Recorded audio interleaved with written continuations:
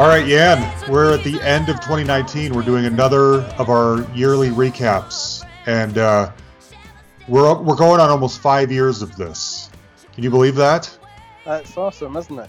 It is awesome. It is. I get down and I get burnt out sometimes, and I'm going to talk more about that later. But at the end of the day, I think it's kind of amazing the amount of data we've been able to kind of compile and put out there as a time capsule of love for these people. Hopefully they appreciate it. Hopefully our listeners appreciate it.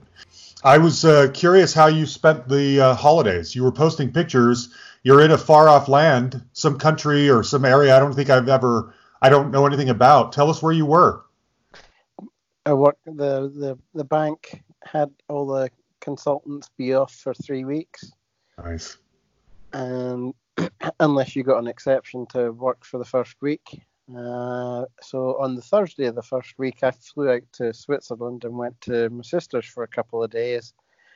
And then we drove to the Chartreuse area of France, not too far from where Ariana's husband's family is from. Mm. And so we stayed in the chalet up in the French Alps. Gosh. Wow. Was it just beautiful? Oh, it was amazing. Yeah. It was fantastic. There's ski stuff all around us, but I didn't ski, so. Have you skied? I've been on a dry slope once, but I haven't been on actual snow yet. We'd need to know where the nearest hospital is first, because then that way folks know where they're visiting me after I do what I do best. Oh, that's great. I grew up skiing a lot because, growing up in Utah, we were right at the mouth of Little Cottonwood Canyon. So the slopes were only about 20 minutes away, and I went all the time, but I was a pretty reckless skier as a kid. And then I've only been a couple of times in the last, 30 years or so, including earlier this year. We went up for a work excursion thing, and oh man, I wiped out all the time. The first time down the hill, I fell literally on my face, and like my glasses kind of smashed into my face, and there was some blood, and everything's kind of knocked all over the place. And Farrah and I are leaving the next day, I think, or a couple of days later to go on vacation to Mexico.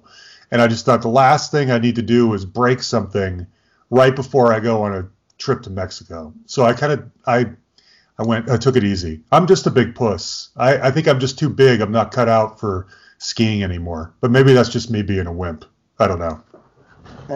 I think over the last few years or so, I've done toes, I've done thumb, I've done shoulder, I've done ankle. Yeah. Actually, I've done a concussion. The concussion and the ankle were within a few months of each other. Actually, literally weeks. Jeez. Yeah, you. I think we probably need to take it easy. What'd you do for New Year's? Really didn't do much. You put out our Tom Crucier episode. That's how you spent your New Year's Eve. Yep. Basically, yeah. Well, good. So I've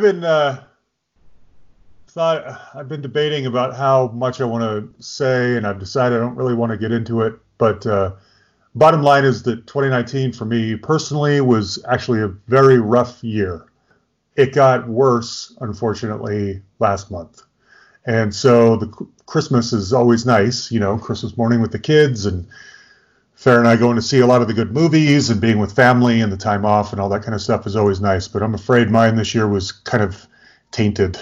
I was in a bit of a funk, still am. And so hopefully things will better themselves soon. I was thinking about this, and I don't want to sound over dramatic. I was thinking about this the other day. I think, and I'm not exaggerating, literally every day of 2019 felt unstable, felt tense or unsettled, or not in a good place. Some days were some days I didn't notice it quite as much, but literally every day within the calendar year of 2019 was a little bit chaotic for me in my life. So anyway, hopefully we can get past that. Okay, so let's talk about some of the highlights of the year. Some of the things we kind of introduced this year. I thought these deep dives have been a lot of fun. What do you think? Are they too much work for you? Are you okay with this? Oh, I'm great with it. I mean, it does take more than a normal episode. Yeah. But, they're great. I love them. Good. It's funny because every normal episode, for anyone who cares about our process here, I go back and listen to the interview and I take all my notes about, play this song here, cut this part out, play this here, move this around, whatever it is. And then I send you all the cues. But I don't do that for the deep dives because it seems pretty self-explanatory. Whenever we start talking about the first song on the album, play the first song on the album. When we talk about the second, you play the second. But those seem to be, so in my mind, I'm always thinking, well, that should be easy to just like plug the songs in and we're done. But you work extra hard on those. And I feel, on the one hand, of course, I'm grateful, like everything you do. But on the other, I worry that you're stressing out or that you're overdoing it or anything. I don't want you to get burnt out or frustrated. No, I don't stress out for much. Okay. Good. Something else I was thinking about doing, and this isn't going to be a regular thing, I don't think, but periodically, and this is okay, if it's okay with you, I don't think we did talk about this recently. I might start doing the occasional, I'll call them a panel discussion. How this started is, as I think most of our listeners know, I've this last year been on the Pods and Sods podcast a lot. And Eric Miller invites me on a lot to do these 6-packs that he's been doing for various artists, various soundtracks or whatever. Well, one thing that comes up is that some people have asked him to do themes, and he's not really interested in doing themes. And so Brad Page, our buddy from the I'm in Love with That Song podcast, was like, why don't... Fantastic voice. Yes, that smooth, buttery goodness. He's so great. Good things are happening to him, by the way. I'll talk about that more later, but I'm so proud of him. He's the best. Anyway, he suggested to me, what if we did some kind of a themed 6-pack? And I thought, well, I don't want to steal Eric's idea, but maybe if we got 3 other podcasters on and we picked a topic like best rock docs or best rock books or best live acts or whatever, I would just sort of facilitate a panel discussion, and we could bring on other podcasters of various popularity. Some people may have thousands of listeners, some may only have a couple hundred. But I thought it might be a fun way for podcasters to sort of network, get to know each other, get turned on to other shows, discuss hot topics that we like. And so we're talking about doing, I think it's going to be Brad, Eric Miller, and Ben Montgomery from the Records Revisited podcast. I think the 4 of us might do some kind of a rock doc panel discussion at some point. So I don't know, I hope that's okay with you. I asked you if you wanted to be a part of it. You said you didn't think you wanted to do this one, but you can join us. Hopefully it's not too much work, but I think we might do those occasionally. You're good with that? Yeah, absolutely. Okay. I mentioned me being on Pods and Sods a lot. I assume there's just tons of crossover, but in case there isn't, if anyone is interested, the Pods and Sods network of podcasts, Eric Miller has been doing this last year a lot of what he calls 6-packs, picks an artist, picks some people to come on the show, and pick a couple songs that we like and debate and discuss. And I've been on there quite a few times this year. So if anyone is not aware of that, but they love the sound of my voice, which would be odd, you're welcome to go check those out. And then lastly, I want to mention these daily polls that I started doing out of the blue are kind of taking off. Do you get that feeling too? Yeah, there seems to be quite a lot of interaction with them. Yeah. Which is great. I know. It kind of shocked me. So here's the deal. I've always found polls, especially on social media, to be so provocative. I love voting and that kind of stuff, especially when you just have to tap one thing and then your vote is counted. I just find that stuff so fascinating and so provocative. So I've wanted to introduce that on our Facebook page before, and I've done it, but I don't always get a lot of reaction. I'll do one, and I've realized I think it's because I'm usually polling people about what they think of the show.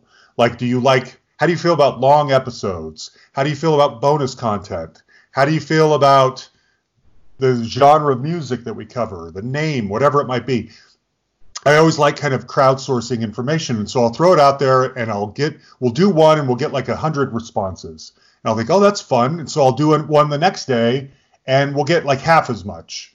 I think, oh, maybe I feel like I'm naked in a room full of my friends. Maybe I shouldn't do this. So I'll throw one more out there, and we'll get even half as many answers there. I think, okay, never mind. I don't. I'll stop bothering everybody. But I was driving to work one day. I think this was right around October, end of October, Halloween maybe. And I was listening to an Elvis Costello album, Trust. And there's a song on there that I'm blanking on the name of, but Glenn Tilbrook from Squeeze guests on that song. And I was thinking, boy, that's a match made in heaven. And I thought, I wonder which one of those bands do people have, the most affection for? Who do they like the most? So I threw it out there on the Facebook page, and we got like 150 responses or something. I thought, wow, I had no idea that was going to happen. So like I said about the other stuff, the next day I thought, well, let's try it again. Let's see if people like this one too. And I think the next one was Rick Springfield and Billy Squier, and that got 150 or so votes, maybe more. And I thought, well, I made myself a rule. I'll just keep doing this as long as we get over 100 responses. If I notice it start to taper off, I'll quit, because that means then I'm embarrassed because I've put myself out there and no one cares, and I don't want to feel that way. So, but that never really happened. I will, maybe 10 or so have come in under the 100 vote threshold, but for the most part, we get and it's a great way to just stay engaged with all of you. I'll see the names of people voting, and I'll think, I don't even know who these people are. They don't comment very often. I don't hear from them, but they're engaged in our Facebook page. That's huge. Hopefully that means something. I don't know. But I will give you a little hint. When it's the holidays, like the week of Thanksgiving or these last couple of weeks, I throw out more sort of obscure or ones that I don't think are going to get a lot of responses, but I think might be interesting. And some of you guys show up for that too. Ice House versus Icicle Works got like 200 and something votes. I thought that one was just going to die. But anyway, you guys are great. Thank you for supporting us and staying engaged with us. Did you have any highlights from this year that you wanted to talk about, Jan? Let's see. I'll cover that in my countdown. Okay. Yeah. One of the things we should probably talk about was being on the Hall of Fame. We talked about that a lot earlier in the year, but that's still, I don't know what the response or the reaction to that happening has been, but just as a feather in our caps, that's pretty killer, Yeah. Oh yeah. Yeah. That's pretty killer. Okay, so we'll start. I can't remember. We're going to recap the last quarter. I think the first episode of this quarter that we haven't talked about yet is George McRae. And there's so much to talk about in this episode, between recapping the last 3 months, counting down our top 10, our listeners' top 5, answering all of your questions, that I don't want to dwell on too. Some of these don't require tons and tons of time to, get into deeply. But George was probably one of those. I'd always had a fascination with George. I think that's really fascinating that you've got out of the gate an accidental, practically number one hit, worldwide hit. And what do you do? How do you follow that up? And in his case, he put out a lot of great music that didn't get any attention. And I thought the thing I'll never forget was when he was talking about when his music career started to die down, he was the fish man in a supermarket. I just thought, wow, how can that be? That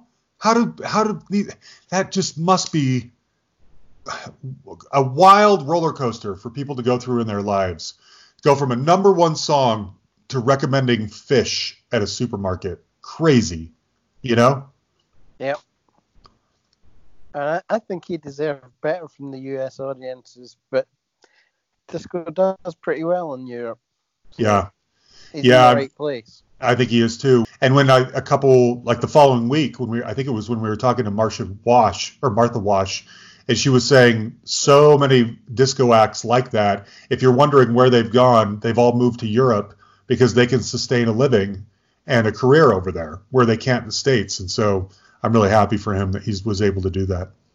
And as always, Jan, if I skip over you or I don't give you enough time, just insert yourself, interrupt me. Sure. Okay. The Eddie Money tribute with Steve Eddie Rice, that was coming off the back of the Rick Ocasek tribute with Fred Pinot. I think these are fun. If I could do another poll about the podcast versus an artist, I would ask this question. I am curious if people prefer having a colleague of the person who passed away on the show, if possible, or if it's more interesting to have a fellow podcaster or thought leader like a Steve Spears from Stuck in the 80s. The reason I ask is because if I'm talking to Steve, I feel like it's a little more open for us to be critical. Not that I would be like overly critical, but maybe to talk about the highs and the lows of one of these people's careers. Whereas if you're talking with Fred or Steve, you probably can't go there or shouldn't go there. So I am curious what other people think. If you think it's more interesting to hear from someone who knew them, or if it's more interesting to hear from another podcaster. You guys tell me. What do you think, Jan? So I thought in particular this one and the one with Fred were great, and both of them did a fantastic job of outlining what Eddie and Rick meant to music. Yeah. In particular, Fred to that area, to the Boston music scene. Good point. Yeah. Yeah, that's definitely a perspective that you don't get anywhere else. And so, I think we have a unique opportunity there. Okay, Martha Wash, super great lady. I will say, I've noticed from the download numbers that our listeners don't seem to like R&B as much. And if you haven't noticed, yes, 80s alternative is kind of my sweet spot, but I really try to cover all kinds of genres and decades and everything on here because I just want it to be a little bit for everybody. I don't want to discriminate. I think we would probably have way more listeners if we made this like an 80s specific podcast or called it the 80s or 80s alternative or whatever. And I don't do that because I purposely want to touch on all of my interests and all the other genres. So it kind of bums me out, I'll be honest, when I can see that someone like a Ronnie DeVoe or a Martha Wash don't get the downloads that everyone else gets, probably because our listenership maybe doesn't care about R&B as much. But if you did open yourself up to listen, and I'm not criticizing, I'm that way too. I delete the Mark Maron episodes of people that I'm not interested in. I get it. I hope that even if it's somebody like a Martha Wash that you may or may not know that well or think you're interested in, that there's still really interesting content in this conversation. I hope so. So anyway, I think you have some strong feelings about Martha that we may be talking about later. Is that right? Yeah? Yep, she made my top 10 for the year, so I'll save that for then. Good. And I did want to say it's not new anymore, but the album she put out 5 or 6 years ago, and I'm suddenly blanking on the name, but it was more of like an organic Sheryl Crow type rock record, is fantastic. Her version of Aerosmith's Dream On is like, I'm getting goosebumps just thinking about it. It will take you to church. Wasn't it great? Oh, so good. Yes. I bought it. You did? Good. Yeah. Me too. Oh, yeah. Yeah. I love it. So good. So anyway, I hope people can open their interest to R&B. There were some issues. George and Martha were both booked through the same publicist, and he felt very strongly that he wanted it out by a certain time because they were trying to book cabins for the disco cruise, and there was a time frame that they were trying to kind of market or promote to get people to order. Now, I have no idea. My hunch is that not many of our listeners booked cabins on the disco cruise as much as we would have liked. I know I would love to do that. I'm not in a position to do that. But that happens sometimes with publicists. They have an expectation that a certain episode is going to be out by a certain time. And I always try to have 7 to 12 interviews in the can. And so sometimes it's like I've said this before, it's like putting a puzzle together. I have to move pieces around. Okay, well, if Martha needs to be out by a certain day, that means I need to bump everything else back, and it makes the most sense to put George and Martha back to back. And so let's move some things around. So anyway, if you're ever wondering about process, that's part of it. The promo with Ian Anderson. I consider myself very lucky to be able to have the opportunity to talk to one of my musical heroes, even though I'm pretty sure he doesn't remember me or know my name or know who we are or what he's talking about or anything.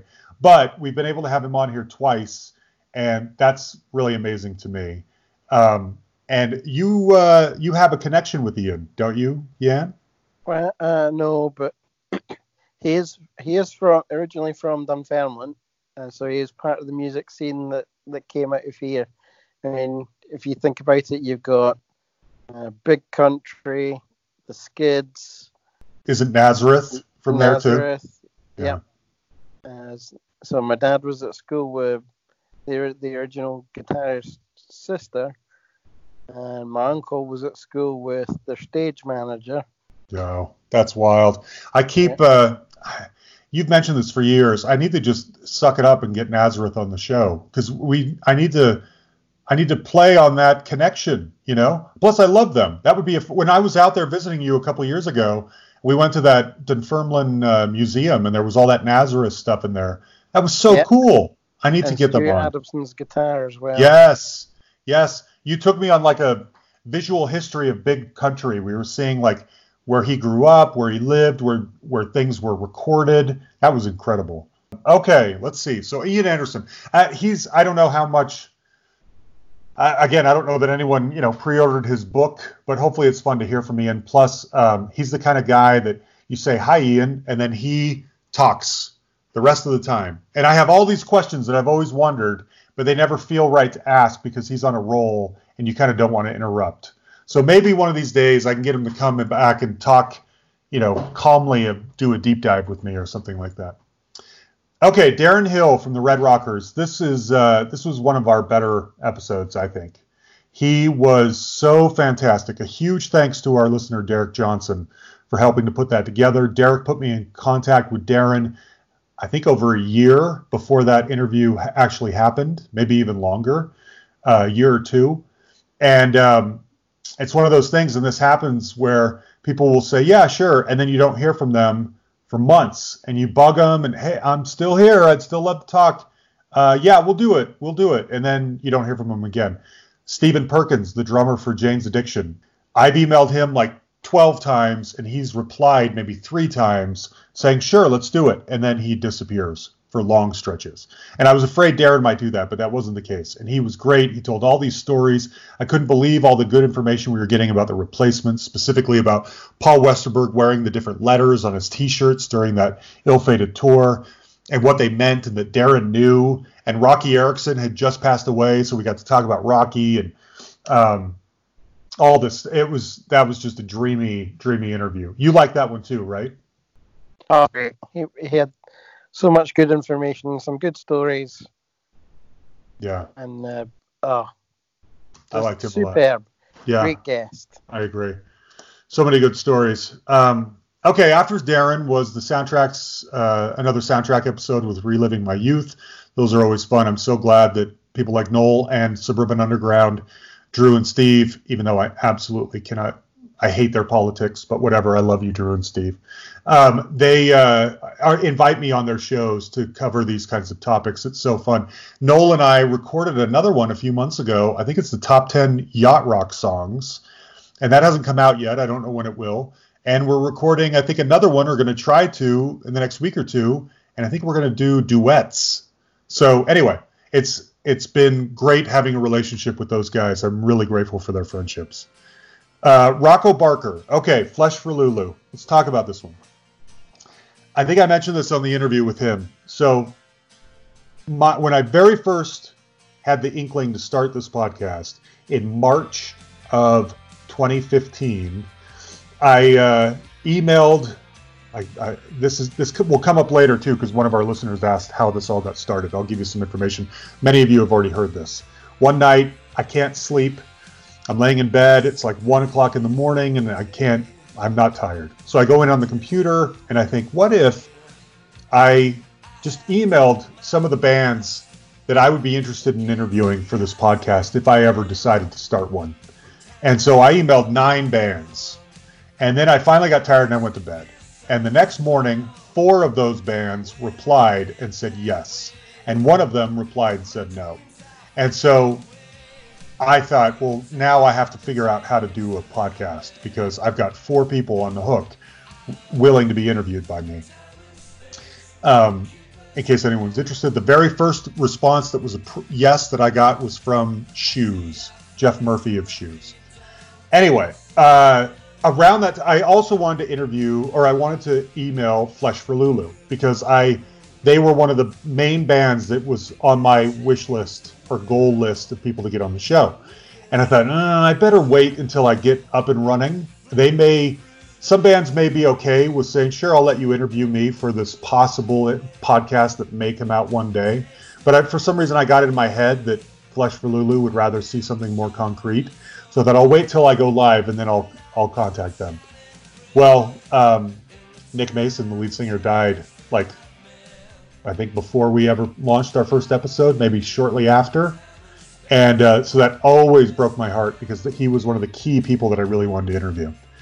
Luckily, eventually we got Rocco on, and that interview was unlike almost everything else we've done. He was another kind of rambler, but in the best possible way. He's telling the story from start to finish, and it's crazy, and there's not enough room. There's not many spots where you can squeeze a song in there. We tried anyway a couple of times, but otherwise maybe it's just best to let these people talk. While it's happening, I'm thinking, I don't know if people are going to like this or not, but hopefully they think this is pretty entertaining because I do. And luckily a lot of you did.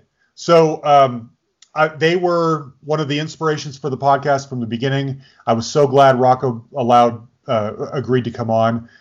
He works off of Portobello Road, so the next time I'm in London, I'm going to go say hello, and maybe he can make me some glasses. Anyway, amazing. Great stuff. Oh, that was excellent, and especially having had the success and then taking that and turning that into success in another industry. Mm-hmm. That was a fantastic story. It really was. He was such a good guy. And I heard from a lot of you that sought out the episodes of his reality show on YouTube, and I'm glad you did because they're pretty wild, really funny.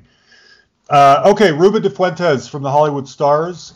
This one was a Paul Underwood production, a pup, and I was so grateful. I purposely gave him this one because, as I've mentioned before, with Jan doing at least one a week, it's always a lot of work, whereas Paul doing one a month, he has more time to kind of sit with things and take the time to make them great. I thought there was a really interesting episode inside of Ruben's interview, but it was going to need to be excavated. It was going to need to be edited out because there were so many lapses and ums and uhs, and he was an interesting dude. He was a lifer of rock and roll, and his brain shows it. So, yep. Right? But yep. He was a really nice guy. There was a really interesting story there. So thank you, Paul, I don't know, honestly, if Paul's going to continue to produce with us. I think he might be burnt out. But thank you, Paul, for doing that with me. So I thought that was an interesting story. I don't know if I can tell by the downloads that it wasn't everyone's favorite, but there's a really interesting story in there. We just had to find it. Let's see. James Atkin of EMF. So let me tell you about this one real quick. He was a great guy, by the way, and I loved EMF back in the day. As I've mentioned to many of you who send me requests, if you send me a request for somebody who I have recently seen or heard in another interview, I don't get very excited. It doesn't. If they're like on a press junket, I've turned down. I probably shouldn't admit this. I've turned down some people here and there because they're doing every podcast, and I just am not interested in being one of those podcasts. And this happens a lot with our good friend. I'm so grateful for him, Steve Cooper of the Cooper Talk podcast. Steve and I help each other a lot, and if I'm honest about it, he helps me more than I help him. And so I'm really grateful, especially this year. We had probably 10 guests or so this year that were thanks to Steve kind of hooking me up or giving me the heads up that their publicist is poking around, or he talked to them. Maybe I would like to talk to them. So thank you, Steve, if you're listening. And James was one of them. James went on his show. James went on Reliving My Youth. And normally when that's the case, I don't like to do those kinds of interviews, but I couldn't pass up a chance to talk to EMF. I had to do it. And so I'm so glad that I did, because James was such a sweet, unassuming guy. And he teaches school, little kids. And yet he was and still is sometimes a rock star. I can't believe it. You like that one too. Oh yeah, that was awesome. Can you, and just going back to that, can you imagine those kids going to school and have your Spanish class taught by the guy that fronts one of the biggest hits of the early 90s? No. And most of them, in fact, all of them from a certain point on, won't have ever even been thought about by when that hit was out. Yeah. Wild. It was, I'm frankly, I'm surprised that he couldn't live off that song. You would think that song would make enough money or generate enough money, but whatever. I'm really happy for him. He was a real sweet guy. I do think it's funny, they still perform sometimes, and he still wears that like early 90s street gear clothes that he wore back then. I would just think, man, I don't think I could keep wearing that costume, but it works for him. And I'm sure if I went to see them in concert, that's exactly how I would want to see them dressed. Oh, I still listen to that even now. Do you? Yeah. Oh, yeah. Yeah, those guys are great. Okay, cool. Now, next after that was me and Georgia talking about Kiss. And I mean, I don't have a lot to say about it. Obviously, I'm totally biased. I think my daughter is wonderful. And I'm so grateful that we have Kiss in common. We have a lot of music in common. She mentioned she loves Billy Joel. She loves Chicago. But Kiss is really the band where she knows every song on every album and everyone's name and all that kind of stuff. And she had been asking for a while if she could come on the show. And I said, yeah, sure, let's do it. So I wanted to do it, but I thought it would take a lot of work because I've always wanted to come up with my own like definitive ranking of Kiss albums and Kiss songs and all that kind of stuff. And so I kept kind of pushing her off, like, yeah, we'll do it eventually because I got to really spend some time and focus. And eventually I just thought, screw it. I'll go with what's off the top of my head and we'll make it work. And I was so impressed with how prepared she was. And she knew what she was talking about. She knew how to come on the microphone and turn it up and be engaging and funny and interesting. And she nailed it. I was really glad. And my sons said they wanted to do it, but I don't know that they have the wherewithal to prepare as well as she did for that. So maybe we'll do another one some other time, maybe not. She and I are talking about doing another Kiss episode at some point. I will say, and this was on purpose, I purposely did not want to bother you and bog you down with something else to edit. So I just turned on the recorder and we did it. And I played the music in real time while I was sitting here talking, and I was pretty happy with how that turned out. Thankfully, you and Pat Francis, who happened to be sick and in bed that week or something, listened to it, and he tinkered around with it too. And you guys both did, or he did, and maybe you offered to, whatever it was, a kind of cleaner, sleeker version ended up going out. So thank you. I don't think Pat listens to this, but if he does, thank you, Pat. And thanks to you. And you offered to edit the next one. I don't want to put that kind of stuff on your plate, but maybe we'll see. I just don't want you to worry about that. Oh, I don't mind. I'm quite happy to. Okay. You say that, but I'm so grateful for you that if I wore out my welcome or I burned you out or whatever, I would just never forgive myself. So I try not to do that. There's no chance of that, John. Okay, good. All right, Juliana Hatfield. So let's talk about this one for a minute. While it was happening, I did this interview around the time of Chris Stamey and Richard Lloyd and a couple others that I'm going to touch on later. And to me, it felt like at that time I was on a bit of a cold streak. I was on a slump. Richard and Chris, I didn't think had gone well. And suddenly I feel like I'm not connecting very well with people. And I thought maybe I lost something. Maybe it was because these guys are mostly sort of indie or, alternative rock. Maybe that's it. Maybe I shouldn't be talking to people who are quite so indie. I don't know. It just felt like I wasn't connecting. And she seemed especially kind of spacey. And I wondered if like over medicated or something like that. And I thought, oh, I'm on a slump here. Well, then I went back and listened to it, and I realized that it was fantastic. that she is just a funny, wonderful, quirky personality, and that's great. We want that kind of thing.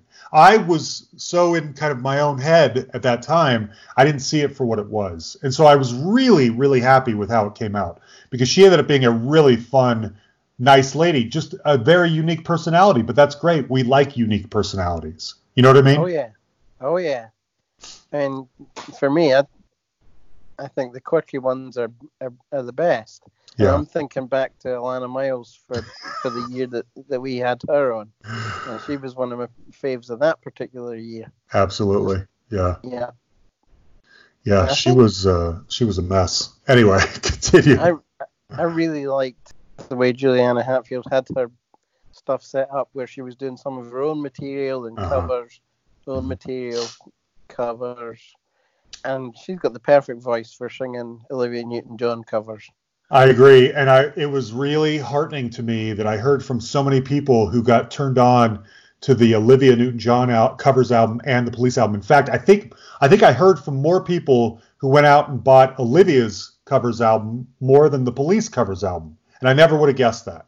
So, as always, ultimately the point of all of these is to turn people on to musicians they may not have thought about for a while. And so if you guys are voting with your wallets and you're actually buying music that's out there, God bless you, because that is exactly what we're hoping to accomplish more than anything here. So I love when I hear from you people and you tell me that you bought some stuff. Our good friend, well, he goes by Beta on Facebook. I don't know if he wants his real name put out there, but Beta will post pictures of your podcast sells music, and he's bought like every CD that some guest we've had on has put out, and he posts pictures of it, and I'm just so grateful for stuff like that. Thank you, everyone who contributes. Let's see. Okay, Tom Kiefer. So Tom, I had been wanting to have Tom on for a long time because I think he has a really interesting story. And when it finally worked out, when I saw this new album was coming out, I reached out, and his people said, yeah, you can do it, but you can only have like a half hour. And I thought, well, that's not quite enough time to cover everything that I want to cover, but I'll do my best. And I don't know. I tried to when time is short like that, and this will come up again in a minute with promo modes. I'm still trying to figure out the best way to get the best information out of these people in such a short amount of time. And to me, it's not always to say, so tell me about the creation of your new album, or tell me about your songwriting process, or what was it like working with this producer, or whatever. Sometimes that stuff is good, but most of the time I want to get in the weeds. Hey, I saw you in concert and you were so good, and I could tell that your voice was holding up. How do you do that every night? Just try to make it a little bit different. So I don't know if that interview would have been any different or any better or any deeper if we had gone an hour, but I was glad that we got what we got out of it. You know what I mean? Oh, yeah. For the amount of time we got, I thought we got plenty. I mean, he's a straight-up nice guy. Yeah. Pretty well adjusted when you consider... I mean, I've come to realize that so many... I mean, not everybody, because a lot of people got really wrapped up in the 80s hair metal or whatever gangster rap, whatever genre they were a part of. A lot of people get really wrapped up in that. But a lot of them are just kind of putting on a uniform and going to work. And Tom, I think in some ways, that's what he was. He liked being a sex symbol during the 80s hard rock phase or whatever. But he was also a legitimately talented musician. And he just put on his uniform and went to work every day. And he partied, but he was also kind of a normal guy at the end of the day, too. So anyway, I like that one. I'm glad we had him on here. Okay, let's talk about Art Alexakis from Everclear. I really like this one. And this came also around that sort of dark period that I was talking about a minute ago, where I was concerned that none of my interviews were going well. This one happened on Halloween night. I remember because he was late because, I don't know, he forgot or whatever. And then I told him we were going to go an hour, which I cleared with his publicist ahead of time. And he was like, oh, man, I don't talk to anybody for an hour. I didn't even talk to Rolling Stone magazine for an hour. And I'm like, oh, I did, yes. And it was so good. It was. Thank you. Yes. And I thought, okay, well, I said to him, I was like, well, look, I'll just keep going and you tell me when you're ready to get off. And he never did. And thankfully, right around an hour, I thought, okay, well, I got what I wanted. I'll get you out of here. But during our conversation, he had to like check with his wife to make sure that his Halloween costume was right or something like that. Anyway, he was a super entertaining, fun guy. I will say that he's one of the artists that, and this is going to come up in one of the questions we got. In some sense, I learned to appreciate Everclear better after talking to him. Because it was fun to hear those songs again. I hadn't done it for a long time. On the other, you do realize that most Everclear songs sound the same or have like a similar style, that sort of staccato guitar sound. Almost all, not all. He said 30%. It's probably more than that. But anyway, a lot of Everclear songs have the same sort of structure to them. But that's okay. They're great songs. And I was so glad I needed that interview to go well because I needed to get out of my funk from this month or two of really what I thought were pretty bad interview experiences. But I'm going to touch on more deeply on that because I come to find out that I'm usually the only one who thinks I'm in a funk. You guys never think that way. And it's really interesting to me, the dichotomy that goes on in my brain with that stuff. Oh, anyway, you often think that, and then you send me the stuff and I edit it and and then it sounds much better than you thought. I know. It is so true. It is so true. I'll get into this later. I'm going to touch on this quite a bit because we had some questions about it. But I just I hold myself to a high standard, and personally, internally, I feel like I know when I've hit that standard, and when I haven't hit it, I kind of beat myself up for it. But like I said, turns out I'm the only one who's aware of where this standard is. Everyone else is just kind of having a good time. And so I need to chill. Speaking of chilling, Mike Watt from the Minutemen. So that guy is one of the greatest characters in rock, don't you think? Oh, yeah. He speaks his own language. He says the funniest things naturally. He is a trip. And he was another one that happened during this period, and he couldn't be any more indie rock than Mike Watt. So he had been the guitarist for the Stooges, and as we know, our friend Kevin Armstrong is the current guitarist for the Stooges. So I actually reached out to Kevin and I said, I'm about to interview Mike Watt. Do I need to know anything? Because Mike seemed like he is such a unique personality that it could almost go sideways. It could backfire and be bad, especially if I worry that I'm not up to the task. And Kevin was like, well, I've just heard that he's a really unique personality. So I was afraid going into this one, deathly afraid that I was going to get kind of exposed again by another like indie rock legend, that I was just failing in that way. And luckily I didn't. It went really, really well. And there are a lot of people that I go into certain interviews with certain people and I think, it's best if I am an expert on this. I feel like Mike Watt's fan base is so discerning that they would be able to smell out a casual fan or somebody who doesn't know his stuff very easily. And that's true for a lot of our guests. And so I think I have to make sure I know what I'm talking about because I don't want some casual fan to be like, this guy is a bum. He doesn't know what he's doing. But luckily, when Mike comes into an interview, he picks up the slack and makes it great. He was so fun and entertaining. Oh, he was a lot of fun. He was actually a lot of fun to work through as well. Yeah, good. Okay. The things he says and these words that he makes up, like mersh instead of merch at a table, and Pedro instead of San Pedro, and Georgie for George Hurley. Anyway, I just love the words he uses. Okay, let's talk about Walter Egan's deep dive. Here's the deal. I just really have a soft spot for Walter. In talking to him a couple of times, meeting him once even, I just find him to be kind of a sweetheart of a guy. And I feel like in some ways he lives with a little bit of sadness that his career, I don't know, didn't go a certain way, and I could be totally wrong or projecting, and if I am, I hope he doesn't hear this and gets mad, but I just really care for the guy. And I wanted to give an opportunity to talk with him again, since he and I had a good relationship, and to expose an album that I think is really, really good. And I thought, yes, we could hear the Stevie and Lindsay era again, or I could really just try to expose people to an album that I think is special. And so that's why I wanted to do that one. And I hope it worked out. I hope some people heard something they liked. I know you and I have a lot of affection for Walter. Did you know any of that music beforehand? Yeah? I hadn't heard this album beforehand, but I love it. So It's on my to-buy list. Good. After that episode. It was fantastic. It really deserved better than it got. Yeah, I agree. So it's interesting. I think it was New Year's Eve night. Farrah and I were out to dinner with my brother Steve and his wife Alina and my sister Annie and her husband John. We went to Utah for that whole week between Christmas and New Year's. And the six of us the adults all went out to dinner while the kids were all playing at home. And Alina was asking these really thought-provoking questions. And one of them was like, what one word summarizes your year? And so we all went around the table and said what that word was. And then she said, and this kind of stopped me in my tracks.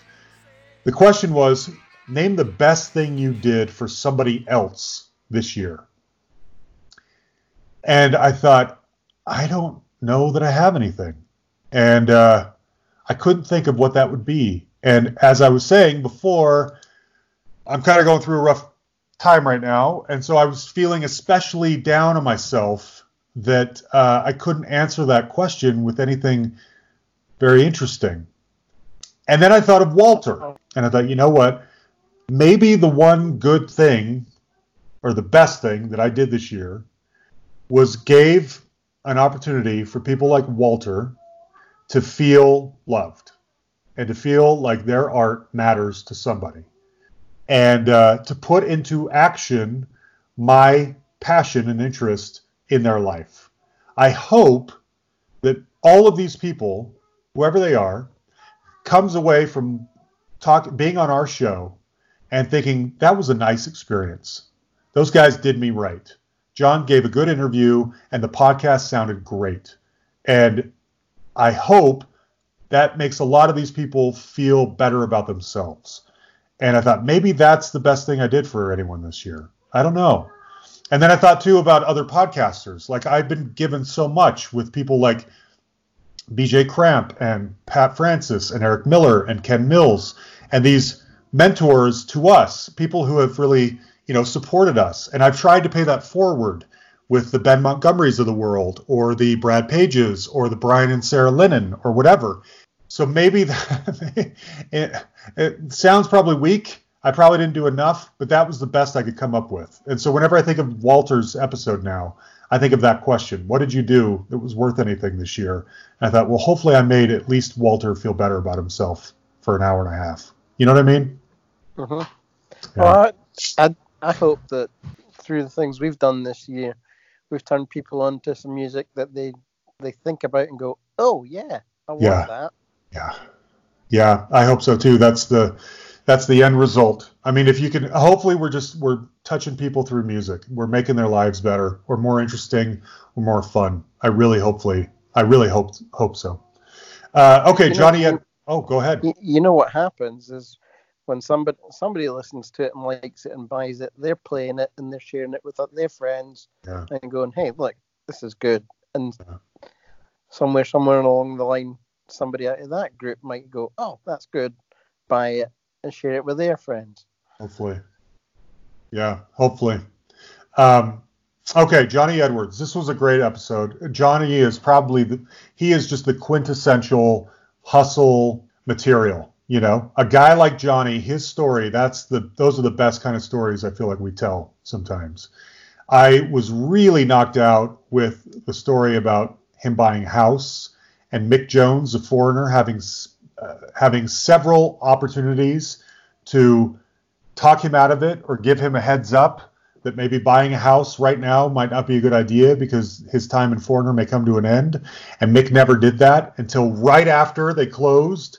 He finally, on the house, they fire him. Poor guy. But his story was great. And I was shocked by the King Cobra situation. He's in this, his band, I believe it was Buster Brown, gets hired by Carmine a piece Again, I always get them mixed up. I have to remember it's Appice or Appice. I think it's Appice. Carmine Appice hires his band and just plasters the name King Cobra on them and says, we'll do an album and you guys go on tour. You just be us. You guys just pretend to be us. That is, I've never heard a story like that. That is crazy. But anyway, I really like the Johnny Edwards story. That was a good one. Oh, yeah, and it totally fits, despite him being lead vocals for one of the most recognizable rock bands of all time. Yeah, yeah. What a very much in this, in the same vein as Stu Cook. Yeah. The story didn't get told so much and need to be out there. That's right. Yeah. Or Brian Howe, or we've had a few of these people. Yeah, great one. And that's going to come up a little bit later in our countdowns. Next up, Joey Sheffield from Fastball. I got to admit, so David Ace Gutierrez, one of our listeners, he's part of the kind of network or the community here of podcasters. I think most people know him or have seen his comments. I know, because he won't shut up about it, what a big Fastball fan he is. And so when I was communicating with their publicist about something else, and the publicist sent me a list of the things that he was working on, Fastball was on there, and I thought, David's going to love this. Plus, I've wanted to get them on anyway, especially when I found out that Joey was the drummer for Young Heart Attack, which was a band that I thought were amazing that only ever managed the one album. And I'm so glad that I've heard from several people who got really turned on to the Young Heart Attack album. That was probably not the point. I'm sure he was probably hoping that a lot of people would go out and buy the new Fastball, but whatever. I'm just glad you guys picked up on what I was laying down with the Young Heart Attack album, because that thing is awesome. Mouthful of Love from like 2003 or something. Anyway, super nice guy. He and I made a really good connection. He emailed me later and said, the next time I'm in Denver, let's hang out. And you know that you're doing something right when you hear stuff like that. So I'm really grateful for Joey. And thanks, David, for inspiring that interview.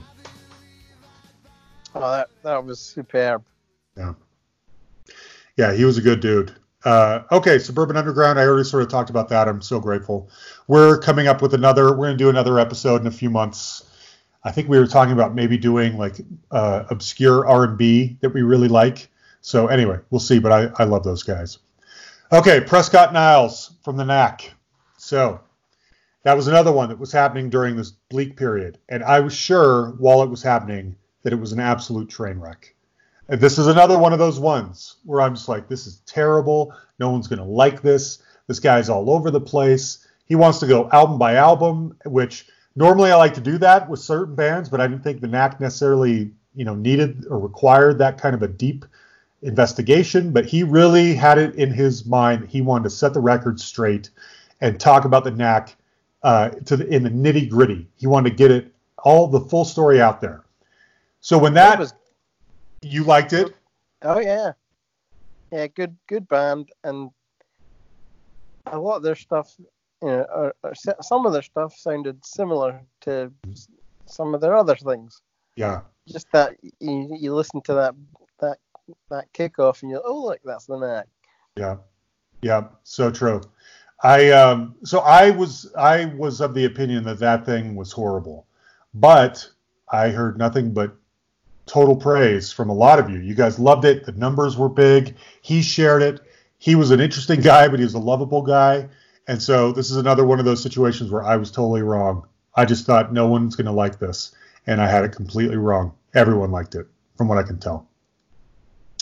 Let's see. Okay, Richard Bush's promo mode from the Peace Creeps. I struggle with these. I think they're necessary. In fact, I think they're crucial. If we're going to invite these people on our show and we're going to tell their stories, I want them to feel like if they contact me later on about some new thing they're doing, that I would be supporting them. I feel we owe it to them.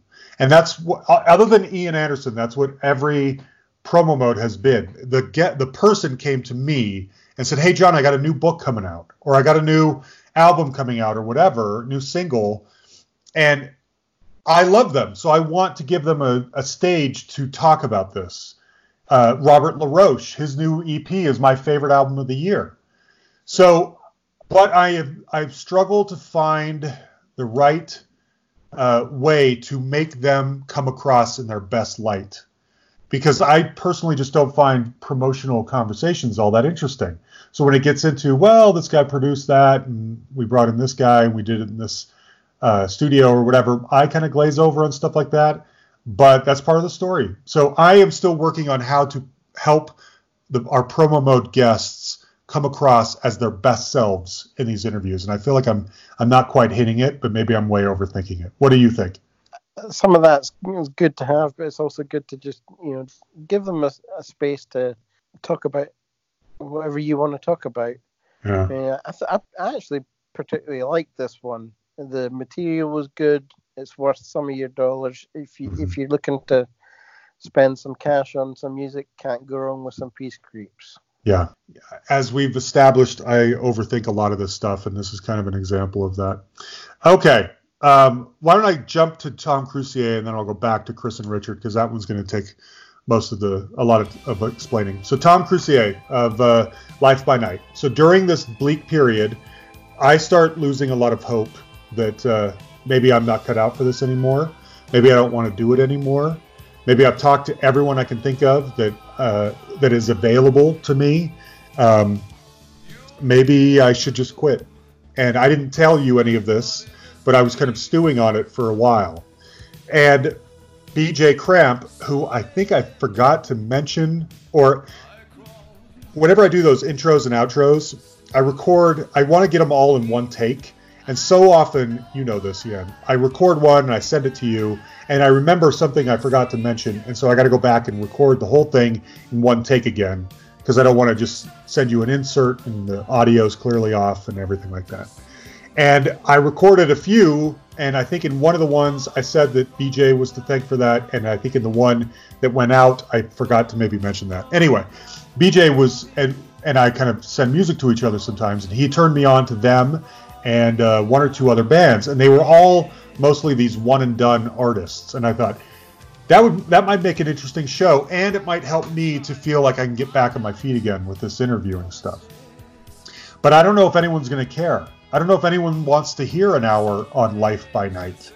And so my plan originally was to combine two interviews with one and done artists in the same episode as sort of like, it's exercise. I got to keep these muscles working. I got to do it somehow, even though I feel like I'm in a slump, and let's do it. So the other guy who I was going to interview, like an hour before the interview, he canceled, and then I have not heard from him since, and that was 2 or 3 months ago. And I thought about, well, I'll just hang on to Tom's interview until I can get this series going. And eventually Tom pinged me and was like, hey, how's the podcast coming?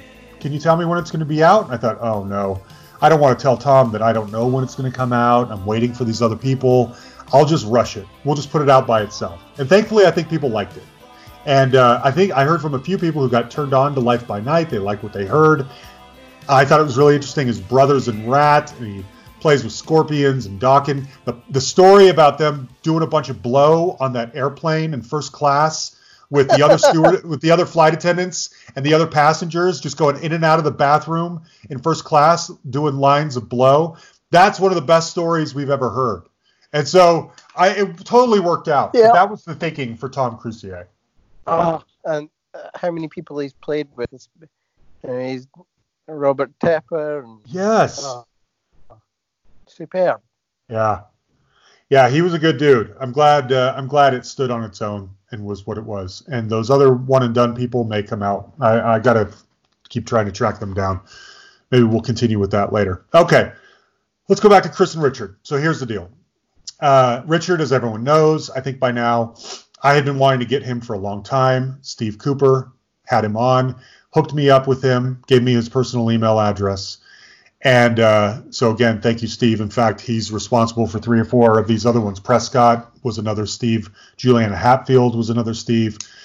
Oh, and I should say real quick, Johnny Edwards, I think, was thanks to one of our listeners, Ty Ray.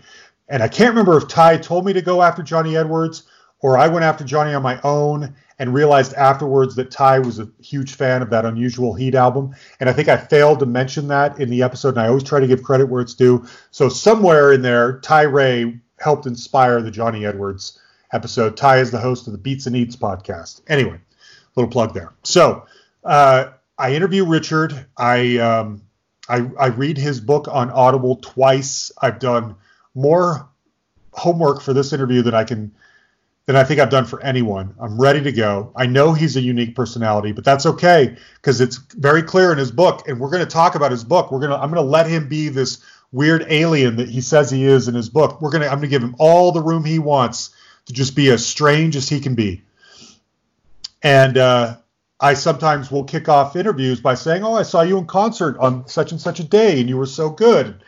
It worked for Art Alexakis. He loved that. "Oh, I remember opening for the Stones and Metallica in San Francisco, and here's the story." Normally it works. And I thought this will be a good one to kick it off with because I saw television and Richard wasn't there. And so we can establish that Richard's not in television anymore and why, and then we can get into the book. And so we did, but it just sort of led to a deeper conversation about television. And I thought, okay, well, I'll get the Marquee Moon stuff out of the way now for 10 or 15 minutes, and then we can move on to the book and we can get deeper into all of his different philosophies and stuff like that. And before we could get there, he cut me off and didn't want to do it anymore. It's not that it was necessarily traumatic that happened, but it really kicked my confidence in the nuts. And I started to question whether I was doing any good. So cut to about a month later, I'm talking to Chris Stamey. In fact, I think Chris and Fastball were on that same list that publicist, same publicist for both. Sends me a list. This is what I'm working on. I see Fastball. I see Chris on there. I want to talk to both those guys, and he helped set it up. I start talking with Chris. His new album is old jazz music. It's unlike anything he's ever done, really, in my opinion. And I start asking him about it, and he seems a little to bristle. Like, well, I applied the same rules of songwriting to this that I have every other song and that I've written, and I notated it on this paper, and I did it in this time, and I'm just like, whoa, you're going way in the weeds here of how this is all done. I mean, I can tell that's your process. I don't know that everyone's going to think that's interesting. I'm not sure. So I try to ask these questions that I think are a little more interesting. Like, wow, you've always been such a sort of a unique and different songwriter your whole career, going back to the DBs. Where does that come from? Why do you think you're different? Is that how you hear pop music? And that kind of, well, I don't think we're talking the same language here. And now these things are building up on each other. And I should mention, a couple hours before I interview Chris, I find a clip on YouTube of he and Richard on a panel discussing CBGBs with some other people. And that gets, now suddenly the bad experience with Richard is eating at my confidence even more. These two are friends. They've probably talked. Chris is going to be just difficult. And I'm not equipped to handle people like this. And I'm in a slump anyway. This is going to go bad. And yes, I heard unanimously from so many listeners that said, I didn't think anything was wrong with Chris. Thought he was perfectly fine. I didn't think he was annoyed at you at all. I think you just had it in your brain that the Richard experience was still eating at you, and you are 100% right.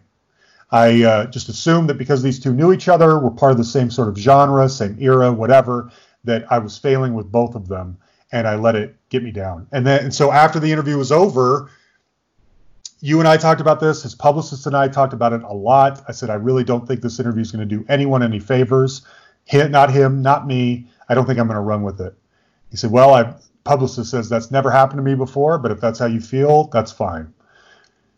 And then I start to worry. Then I feel really guilty that I have this interview with a guy and it's just sitting there and I did all that work for it and he gave me his time and maybe I'm overthinking it. And what's the best way to present this anyway?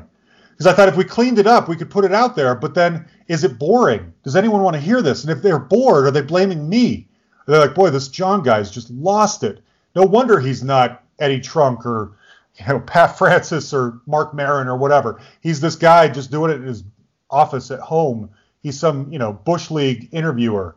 He sucks. He can't get anything good out of Chris Stamey, and Chris Stamey's great. I'm not listening to Jon anymore. That's what's going through my head. But Farrah, my wife, was like, well, why don't you just put it out and leave the awkward stuff in there so people can tell that it didn't go as you thought. And I thought, well, I don't want to do that because I don't want to vilify him. I'm not trying to make him look bad. I don't want him to think I'm using him as fodder. And she said, no, I think as long as you explain that you thought it was awkward, and leave it to your listeners to decide, everything would be fine. So that's what we did. And turns out everyone was right but me. It was perfectly fine, and I way overthought it. Was that your conclusion too, Jan? Oh, I mean, I did take some of the big gaps out, but I think if I took a bit, tidied up a bit more, it would be actually really, really good. See, I was afraid if we cut it out and just left the regular interview in there, again, people would just have been bored, and then they would have thought less of us. That's the part that worries me. And I wanted, going back to what I was saying about the promo modes, I want people like Chris to feel like they've been presented in their best light. And if I'm not doing that, if I'm not asking the right questions, or I'm not touching on the right things to help them feel that way, then they're going to come away with a bad taste in their mouth for us, for the show, for podcasts, whatever. And I was so worried that's what was happening. But as everyone has made it clear, I didn't need to worry. So, and maybe I was never going to put Richard out. I was just going to save that in case he ever died, and we could say, hey guys, here's that awkward interview I did with Richard now that he's not here anymore. But BJ, going back to BJ again, he suggested we just put the two together, and I thought, fine, let's let everyone see. I'm the one who ends up coming away looking dumb in this. Neither of them do. Richard maybe a little bit, but mostly me. So I'll just put egg on my own face, I guess. That's what that was. All right, so that's the long story of Chris and Richard, and that's the recap. Anything else you want to say about any of these episodes? No, I mean, I thought if we'd done some regular editing on that combo, it would have been much better. You think so? Yeah. Do you think, how would they have sounded if we had just trimmed out all the weirdness and made them just totally streamlined? Do you think they would have just been perfectly fine? Yeah. Oh, yeah. Oh, yeah. Okay. I won't overthink this anymore. I have to admit, it did kind of make for some fun drama. I mean, I think when that episode came out, people were sort of anxious to hear it. What is this? John's been talking about this. I got to know what's going on. And then, again, unanimously, I hear from people, and they're like, that wasn't that big of a deal. I thought you two were going to yell at each other or something. And it's like, no, that's not what's going on. Anyway. Okay, well, that's the recap of the last quarter. What's your thoughts on these recaps? Yeah, it felt like doing them every 2 months was too often, but doing them every 3 months was too much to talk about. Should we continue to do recaps? Should we not do these episode by episodes and just do them at the end of the year? What do you think we should do? Oh, I think the quarterly is fine. Do you? Okay. Yeah. Okay. Maybe I'll throw another poll out there since you guys all love polls now. What you guys think? How often do you think we should do recaps? When we first started doing them, the download numbers were as big or bigger than some of our biggest guests, but now they've sort of tapered off. So I don't know. I don't know what you guys want, but I want to try and help get us there. Okay, well, let's count down our top 10 episodes. I think we're going to have some crossover here. I'll go first, and you be the big grand finale. Okay. The number 10 is always the hardest one, and there were a lot of people sort of vying for this one. I really liked Darren Hill. I really liked Art Alexakis. I really liked Brian Vander Ark of the Verve Pipe. I think if there is one episode we put out this year that might be underrated or unheard of or unsung, it's that one. I can understand if you thought Verve Pipe, that's not a band I like, or no, I'm not going to listen.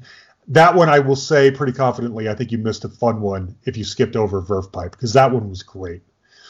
Duncan, I'd agree. Right?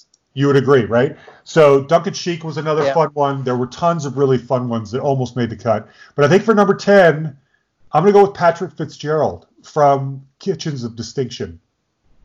And the reason I say that is because I just thought he was a real sweetheart of a guy.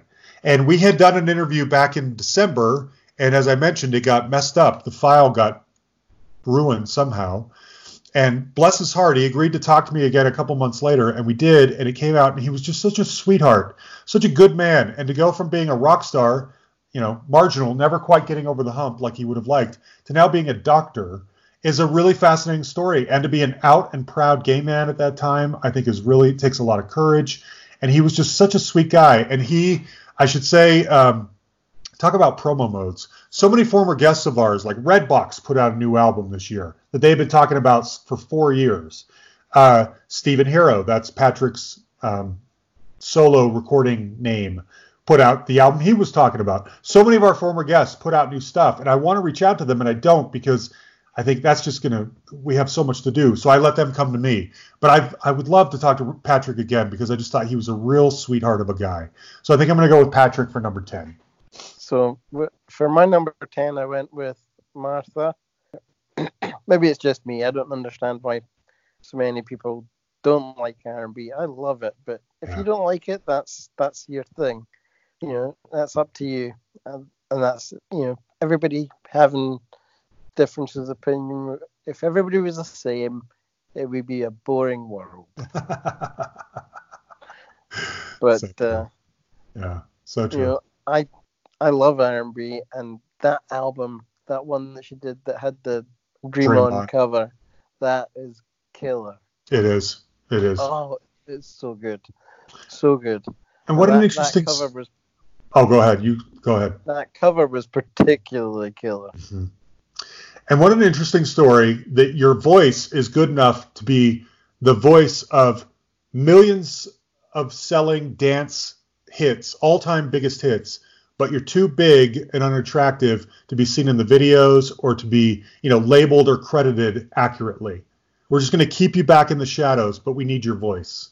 Imagine being labeled that way, And that was a model in the video for the CNC Music Factory. Yeah. What a story that is. Good one. Okay. Well, I should say my criteria for picking these is typically, my thinking always has been, I like the ones that I think go across to the most general audience. So my thinking is you don't have to know who these people are to find their story interesting. If you do, it helps. Now, that's normally how I go about picking these. I didn't necessarily do that this time. For instance, it didn't quite make my list, but Robin Campbell of UB40 was one of my favorite experiences ever, mostly because he could tell how much I loved him, and that always makes me love them even more. But, does everyone care about that interview? Probably not. But it meant a lot to me personally. So I don't always pick ones based on that. But for number 9, I figured let's do Johnny Edwards because that story is just so enticing and so perfect, such perfect fodder for our podcast. And I think at number 9, I'm going to go with Johnny Edwards. So my number 9, I went with David Hawes of Catherine Wheel. Yeah. I absolutely loved that episode, and the music for that is totally my thing. It is. I didn't think about that, but you love Screaming Trees so much, and these guys were sort of British contemporaries of Screaming Trees at that time. Yep. Yeah, right on. He was great, and I was so glad we were finally able to get somebody from that band on the show. That's what a little nod to you again, Jan. I know that of the two of us, I'm probably the bigger music nerd, but the thing I like about you is that you can appreciate almost all music.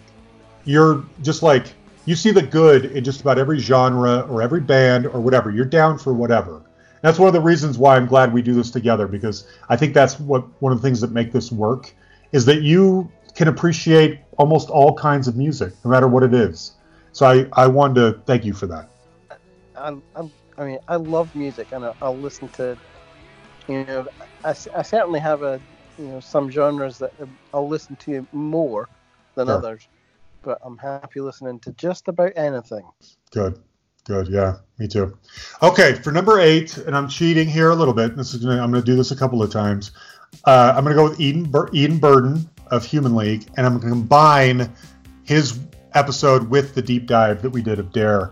That first, he wasn't like the most magnetic character in the world, but he is an example of somebody that I am so proud that we got to come on our show twice to talk. I mean, not just to hear his story, but that he came back on and deep dived one of the most important albums in history with us, kind of like Stu Cook and deep diving, Willie and the Poor Boys. To think that people like that give us their time blows my mind.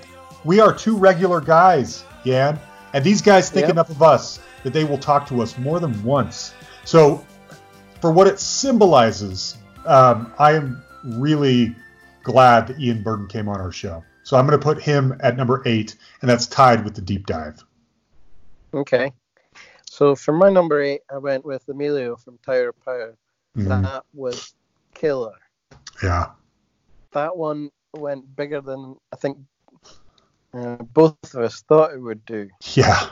Yeah. And their music is just, again, if you couldn't go wrong with some of their stuff, spending a few bucks on some of their music. Agreed. Yeah, I didn't have high expectations for that one, so that's why it came out on New Year's Day. I thought maybe people would be busy thinking about other stuff, but it took off. They shared it, and their fans grabbed a hold of it, and I think it's one of our biggest episodes of the year.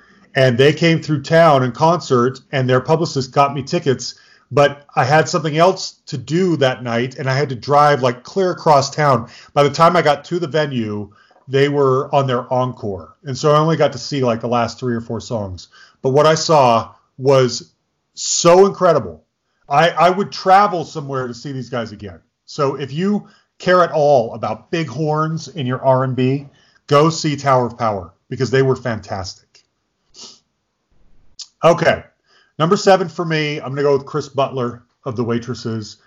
I thought that was a Paul Underwood production. Again, thank you, Paul. We love you.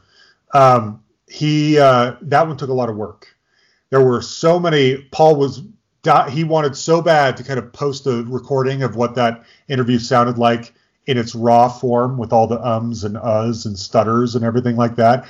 And but we thought better of it. But he made that thing perfect. He cleaned it up perfectly. And what a story. The guy lives in Jeffrey Dahmer's old house. He makes a living off of this obscure Christmas song he wrote 35 years ago in the back of a taxi in 15 minutes. He went to Kent State during the shootings there. He's just out of frame in the person who is on the ground killed in one of the most famous photographs ever is a friend of his, and he is just out of the frame of that famous photo. So many fascinating stories from this one guy. I loved it. And by the way, I posted on Facebook, I think most of you know, he shared with me a song. I hope this doesn't offend anybody, but if it does, just don't ask for it. He wrote an anti-Trump protest song. He shared it with me. He said I could share it with all of you. I posted it on Facebook. Probably 50 people have requested it. So if you want it, send me a message, and I will attach the file to the email and send it back to you. It's a great song. It's called Charlie Tan. Anyway, go ahead. Yeah. So just on that, if people have, like I said earlier on, if people were the same, it would be a boring world. So some people are going to pick up on that, on the protest. Some people are going to be not. And that's okay. We're here for the music. That's right. Yep. But okay. So my number 7 is Kip Winger. I love that. The switch from the hard rock to the classical stuff, fantastic. That's great. That was another one that I was dead wrong about. I thought for sure I screwed it up. I was really interested in his classical work, which I know is not the most commercial, but I think what a dichotomy to have a guy like Kip be Grammy nominated for classical music, and I wanted to give him a stage to talk about it. And I think he appreciated that, but I wasn't sure what the listeners would think. So I thought for sure this was another one that I screwed up. And thankfully, people seem to really like that one. So we made it work. Anyway, good one. I like Kip too. Let's see. Okay, for number 6, for me, I'm going to go with Marco Peroni. And again, I'm combining our interview with the deep dive. That was another one of those, like, I cannot believe Marco Peroni is talking to me, and he's doing it twice. And one of the most legendary guitarists of the 80s, his sound is so unique and so specific, and that guy shared a couple of hours of his life with us. Blows my mind. So I've got to give it up for Marco Peroni. That was a huge one. For my number 6, I went with the Ron Nevison episode, but I specifically went with the deep dive. And I really loved the way he talked about the band, and how he got into how they felt about the way they were being promoted. Mm-hmm. Mm-hmm. Yeah, I agree. I'm going to touch on this in my list here in just a little bit, but that was another one that I'm just in shock that the Ron Nevison gave us some of his time twice and was as blunt and honest about that Heart record as he was. It's a great record. It's got a real story behind it, and I probably could have picked any one of his other albums and been just as good, but I thought that one in particular is a story that deserves to be told, so I went for it. So yeah, I agree. That was a great one. Okay, let's see. We are on what, number 5? Okay, for number 5, I'm going with another Paul Underwood, Liberty DeVito. I was really proud of that one, and I know Paul was too. I just thought, kind of like the Keith Scott episode from the year before with Bryan Adams, we may not be getting Brian or Billy Joel, but let's be honest, those guys are protective of their legacy and their images to the point where I don't know that we would get some really good, inside information, but Keith and Liberty are able to be more unfiltered, and I just could not believe how great that went. We got to go album by album, which again, some people deserve that, some don't. I thought he did. We got to talk about it all. He shares his dirty alternative lyrics to some of the songs, which is great. And yeah, that was funny. It was. And I was just so glad that the Liberty DeVito talked to me. And Paul made it sound fantastic. So yeah, that's my number 5. Okay, so for my number 5, I went with Phil Thornalley. Yeah. I absolutely loved that one. Can you believe it? The guy that basically writes Torn talks to us. I know. I'm going to save my thoughts because he's coming up on my list here in a little bit too. But I'm going to be heaping a lot of praise on you for that one. So, okay, let me see here. Number 4 for me, I'm going with Brad Sundberg. And I'm cheating again. I'm going to include the deep dive that technically didn't come out until the beginning of January. We were hoping to get it out the week before, which would have made it within 2019. That Michael Jackson episode, look, I know that it wasn't a lot of people's cup of tea when it came out. There were crickets on our social media about this. And when I said something about it, I heard from quite a few people in return who were like, I just didn't feel like that conversation was, appropriate on a music podcast, or I don't want to get into it, or I think he's guilty, or I didn't like hearing about it, or whatever. And all of those things are totally viable and make sense. I get it. But look, I will tell you, as somebody who got his degree in journalism and couldn't make it as a journalist, I really get off on when I get to be Oprah, when I get to be the Oprah in one of these interviews. And that was one of those times where I got to put my Oprah hat on and be a true journalist and ask hard questions. And he did not back down. And we had a good thing going. And then again, he came back on to talk about Quincy Jones's album and all those crazy stories about Miles Davis. How great was that story about that he doesn't know who Miles Davis is because he's a white guy. He assumes Miles Davis plays the piano.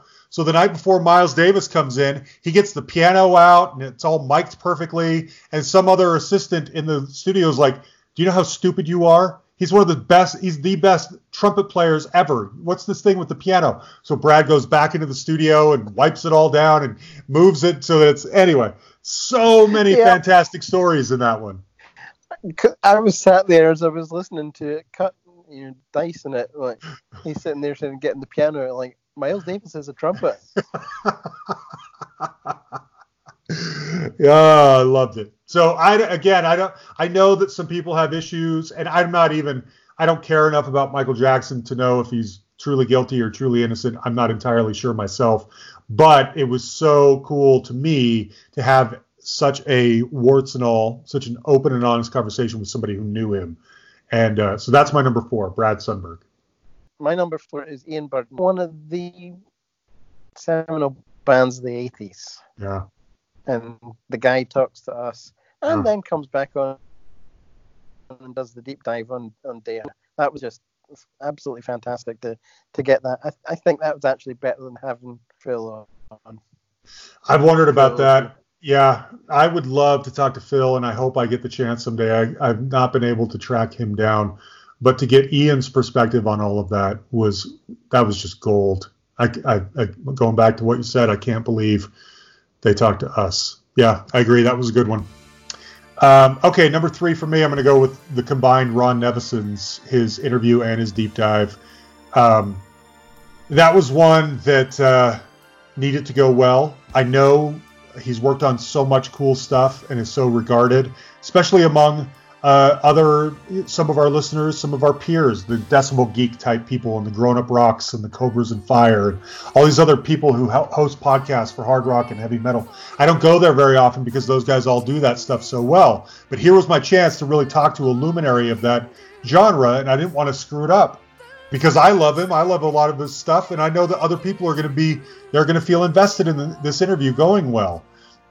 And thankfully, it was great. And Paul again rose to the occasion and made it sound fantastic. And we got to have Ron come back and do the deep dive with us. So that is like a piece of history to me, the Ron Nevison interview. I just feel like that's one of those things that like could be respected or appreciated for generations because he covers so much great music, so much great information in that interview. I was really proud of how that one turned out. Good. I really like that one. My number three is Marco Peroni, one of the best bands of the 80s. I think they really pushed the boundaries in terms of the way they dressed. For the bands back at that time, I think that was great. And for him to come on, I thought it was really funny when he talked about hating being out in the country. Did you notice on the deep dive that you could just the birds were chirping the whole time? Yeah. Well, I got to cut that out. He hates being out there. I got to cut that out. I thought it added really nice ambiance to everything to have the birds chirping in the background the whole time. Okay, let me see. So number two for me is Phil Thornalley. And there are two main reasons why I say this. Number one, all hail to you, Jan, because that was another one that had a lot of ums and uhs. And you cleaned that thing up so beautifully that that was, to me, one of your masterpieces. That would not have been as good and enjoyable as it was if not for your hard work cleaning it up. You nailed it on that one. Number two, the reason why I put that one slightly ahead of Ron is just because I like the surprise factor of it. I like that people listened, probably not really knowing who he was or what all he had done. And I heard from a lot of people, and I'm imagining that you're listening, and he's talking about The Cure, and then he's talking about Natalie Imbruglia, and then he's talking about Johnny Hates Jazz, and then he's talking about Wax UK, and he's all these bands, and it's one after the other, and you're like, that guy did that too? And I really got off on the idea of listeners being surprised, pleasantly surprised, over and over again every time a new act came up. Like, wow, I can't believe this guy worked on that thing as well. So that's why I think I put that one slightly above the Ron. Ron may have been generally more entertaining, but I felt like Phil had this surprise factor that just sort of nudged it one step higher. He was fantastic. I was debating where to put him in my top five. Mm-hmm. Yeah. I could have picked so many, but yeah, I agree. Great guy, one. and his love for Todd Rundgren. Yeah. Who I've been trying to get on the show, by the way. I just finished reading his book. His people got back to me and said he was busy at the moment, but to try him later, and I've tried many times later, and I haven't heard back. So I don't know if that's ever going to happen. But so my number two is Rupert Hine on The Fix. I could listen to that guy talk for days. Mm-hmm. Mm-hmm. He's just got so much on so many bands that he's worked on, and he's just great to have on. Yeah, I agree. I really thought he was. I love him, and I love that we have a relationship with him. And that was another one that you totally saved, because You may remember this. I may have told this before. I don't remember. He hadn't listened to the album prior to getting on and talking with me. So every time I would ask him about a song, he would play it on his laptop. Yeah, he'd listen to it for a while. And, oh, yeah. Oh, okay. And then he would come back and have, thoughts on it. And several times within the power almost went out in his laptop. So he starts searching around for a power cord. Or his phone battery is dying, so he needs to charge it. Or he's got to get something in the other room. Or his wife is asking about something. There was so much that needed to be kind of trimmed out of that one to make it sound as good as it was. And so you totally nailed that one too. Okay, we both have the same number one.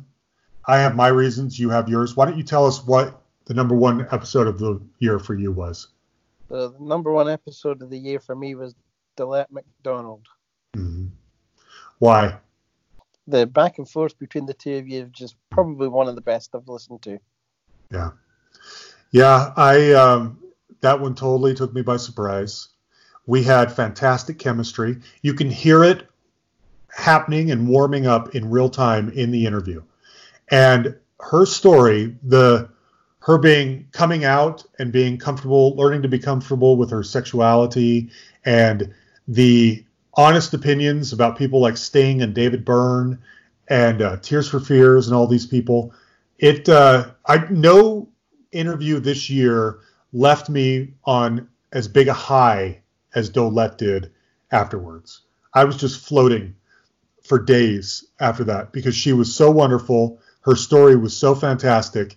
And we had such a good thing going. And so I don't know if that's the most generally beloved, if every audience, no matter what kind of music you're into, would appreciate that one as much as I did. But I think that the high of talking to Dolette is what I search for and pushing for in every interview I get. And I don't always get there, but with her, I got there. So that's why it's my number one, too.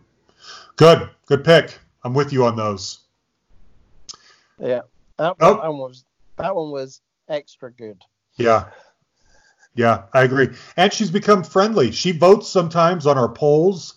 I don't know if you knew that. In fact, a few of Brad Sundberg votes on our polls. Yeah, it's crazy. I've seen that. Yeah, and she's just a super nice lady. She'll comment on stuff on Facebook. She posts these like daily affirmation things that I look at because I need them these days. And she's just a super nice lady. She's the type, if I were in Savannah, Georgia, I could call her and we would go to dinner and I could probably hang out at her house. And she's such a great lady. I really liked her a lot. Okay, the listeners' top 5 are not too dissimilar from our lists. So I'll kind of burn through these. First and foremost, 46 different episodes from this year got at least one vote as the best interview of a best episode of the year. That kind of blew me away. 46. So, and I mean, how many do you think we put out? Probably 60 or 70. So over half. So there'll be 52 regular episodes plus all the bonus material. Yeah. And we probably had bonus material, I don't know, maybe half the time. So 75, something like that, 80. And over half of all those got at least one vote.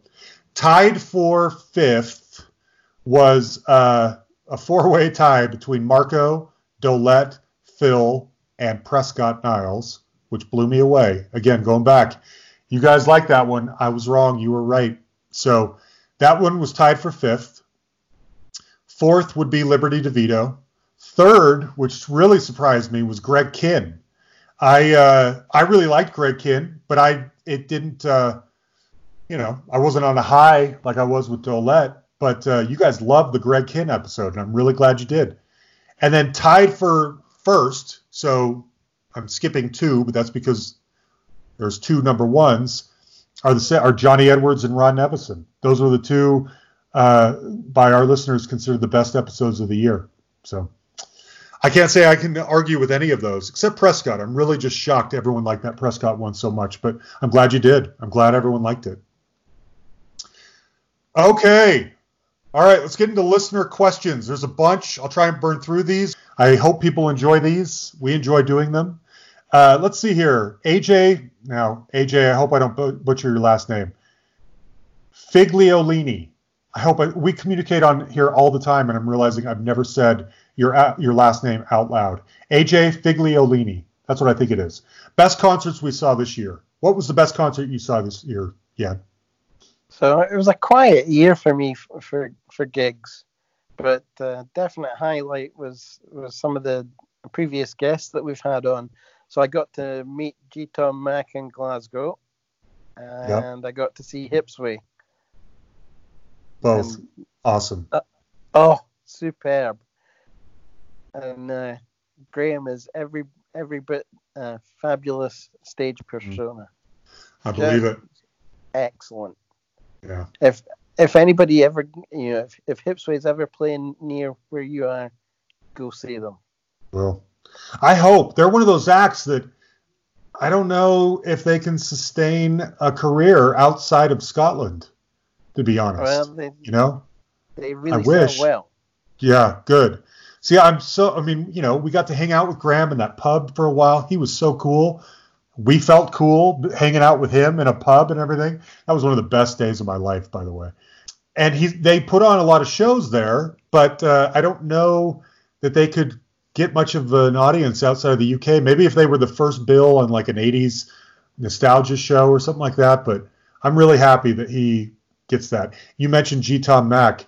He was going to be here the week after. In fact, he messaged me the next day on Facebook. He and I become a little friendly. He said, I saw your friend at my show in Glasgow the other night. He was so nice. And so I feel a little responsible. He posts on Facebook, where should I go and where should I go on tour? Where should I come in concert? And I said Denver. And I guess my post, I didn't go back and look, but I guess my post had a bunch of likes. Because he eventually said something like, I had no idea so many people in Denver wanted me to come. I'll try and get a show going in Denver. So he does, and he plays at this place, or he's scheduled to play in this little bar not too far from my house called Lost Lake. I've never even been inside, but I've heard it's the size of like a living room. It's tiny. And he's communicating with me beforehand. I can't wait to see you. It'll be so great to meet. Please bring a lot of your friends. I have no idea if this is being promoted. And I feel a little responsible that he's even coming because I posted Denver on his Facebook post. So I'm emailing all of my friends, guys. So remember that song from Lost Boys? Well, this is the guy who wrote that song and sang it. And I know that sounds weird, but I really think you're going to have fun if you come. Let's all just go. It won't be too expensive. I know the guy. He'll get pictures with us. It'll be great. And the day before the show, he canceled because he lost his voice or something like that. So I didn't even I know. So he messaged me. He's like, John, I'm so sorry. I can't even come now. So I'm hoping this gets rescheduled and happens later. But anyway, I could have seen him too. I did get to see Tim Capello this year, the sexy sax man, also from the Lost Boys soundtrack. That was a blast. He came here. 40 or 50 people came to that show, surprisingly. It was also at a bar. He went to the table to sign things afterwards. That's where he makes his gig. He signs all these pictures and CDs and posters and T-shirts and all this stuff. And I come through, and I'm like, Tim, it's John Lamoureux. John! And he's so nice. He gives me his new CD, and we get pictures. He was so great. So I did get some Lost Boys love this year. It just wasn't from G-Tom Mac. Okay, cool. Yeah. Well, if G-Tom Mac reschedules, go. I'll be there. It's so good. It was such a good show. And also another one I got to go and see was a band called Annie Christian. So they were on the label at the same time as Stereophonics. Mm. And they actually toured supporting Stereophonics back in the mid to late 90s. Okay.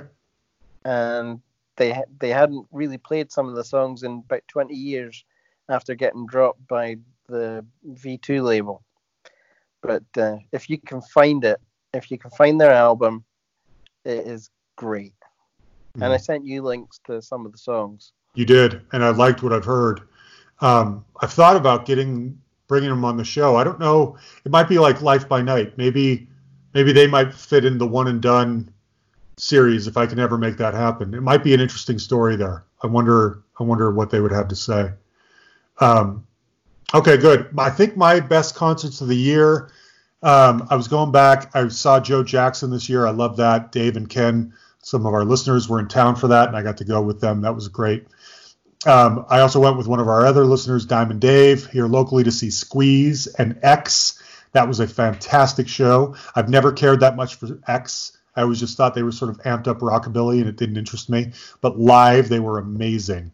And so I'm hoping to get Billy Zoom, their guitarist, on here. I haven't heard back, but that guy is fascinating to me.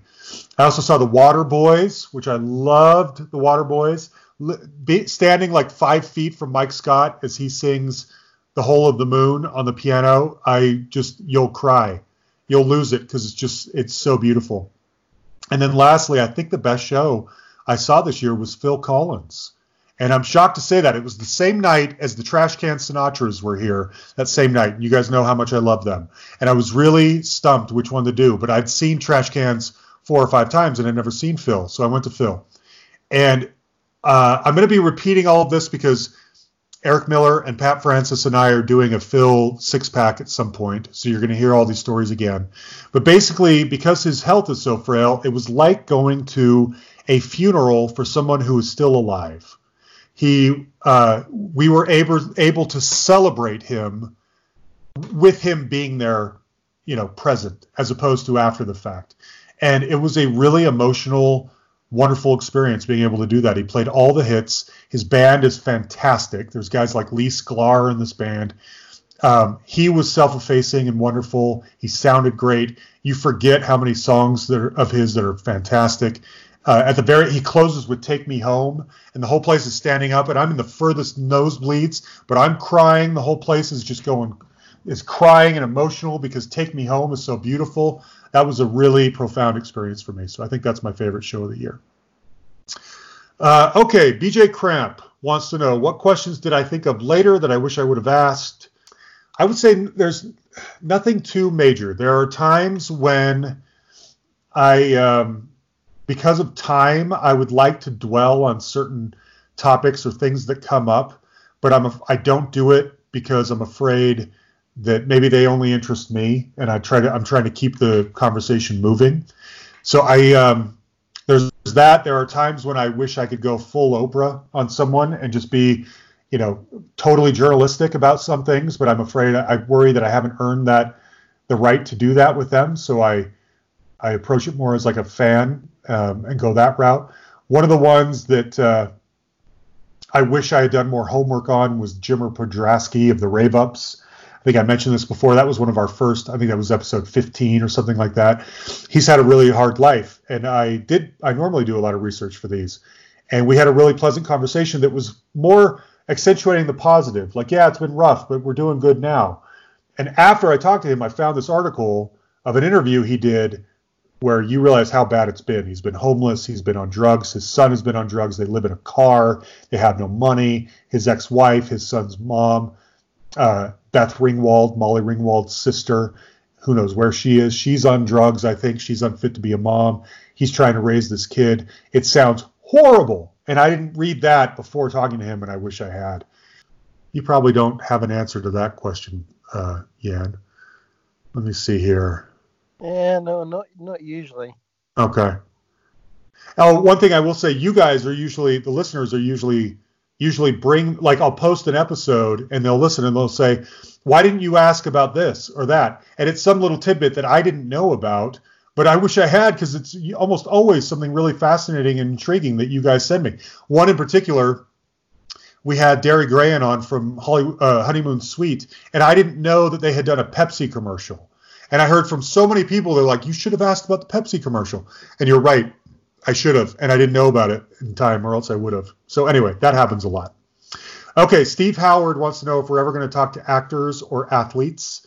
Those are really good questions. I have thought about this a lot. In an ideal world, we would, whatever, have a podcast about music, a podcast with actors, that similar kind of story, where are they now? What are you doing? How did you make a living? And another one with athletes, pro athletes. You work your whole life to go to the majors. You sign a 12-day contract and you strike out twice, and that's it. And then you go the rest of your life and you have to sell insurance or something like that. What is that like? I would love to do those. I don't, because there's just the podcast is already like a second job, I think, for the both of us. And that's just this one, let alone the other topics I like to discuss. You know what I mean? Uh-huh. Yeah. Definitely be fun, though. And we have talked to actors. Yeah, we had Joyce on from just one of the guys. And I think about this a lot because I would love to talk to more actors. And I've purposely sought out some who also do music. Like, for instance, a few months ago, earlier this year, I was supposed to interview John Kapelos, who, I think that's how you say his name, who was Carl the janitor in Breakfast Club. He's in a lot of those John Hughes movies and stuff. He put out like a jazz album earlier this year. And I thought, well, maybe I could bring him on to talk about the jazz album. We'll talk about that for 5 or 10 minutes, and then we'll talk about his movie career for the rest of the hour. And he and I were going back and forth, and he canceled a couple of times at the last minute, and then I haven't heard from him in a long time. But something like that may happen. I'd like to do more like that. I don't know. I just feel like that's a separate podcast, and I would rather almost give it a new title, a new feed, a new everything, and just have that one be actors and another one just be athletes. But that's just me. Yeah, and like last year we had EG on. True. That was a good one. Yeah, and that one was focused mostly on her singing career, but she liked us a lot too. She may come back and talk about her acting career. I have thought, and this would only be of interest probably to me and maybe a little bit to you, Jan. I, as you know, and I think you are too to some degree, I'm a giant Utah Jazz basketball NBA fan. And I have thought about having like a Utah Jazz podcast where I try and track down former players. What are they doing? What are they up to now? How do they feel about the time? But I think I can't imagine all of you would find that interesting, but I sure would. Also, the Oakland A's. I grew up in the Bay Area, and the Oakland A's back in the early 80s were my team. I'd love to talk to a bunch of those guys.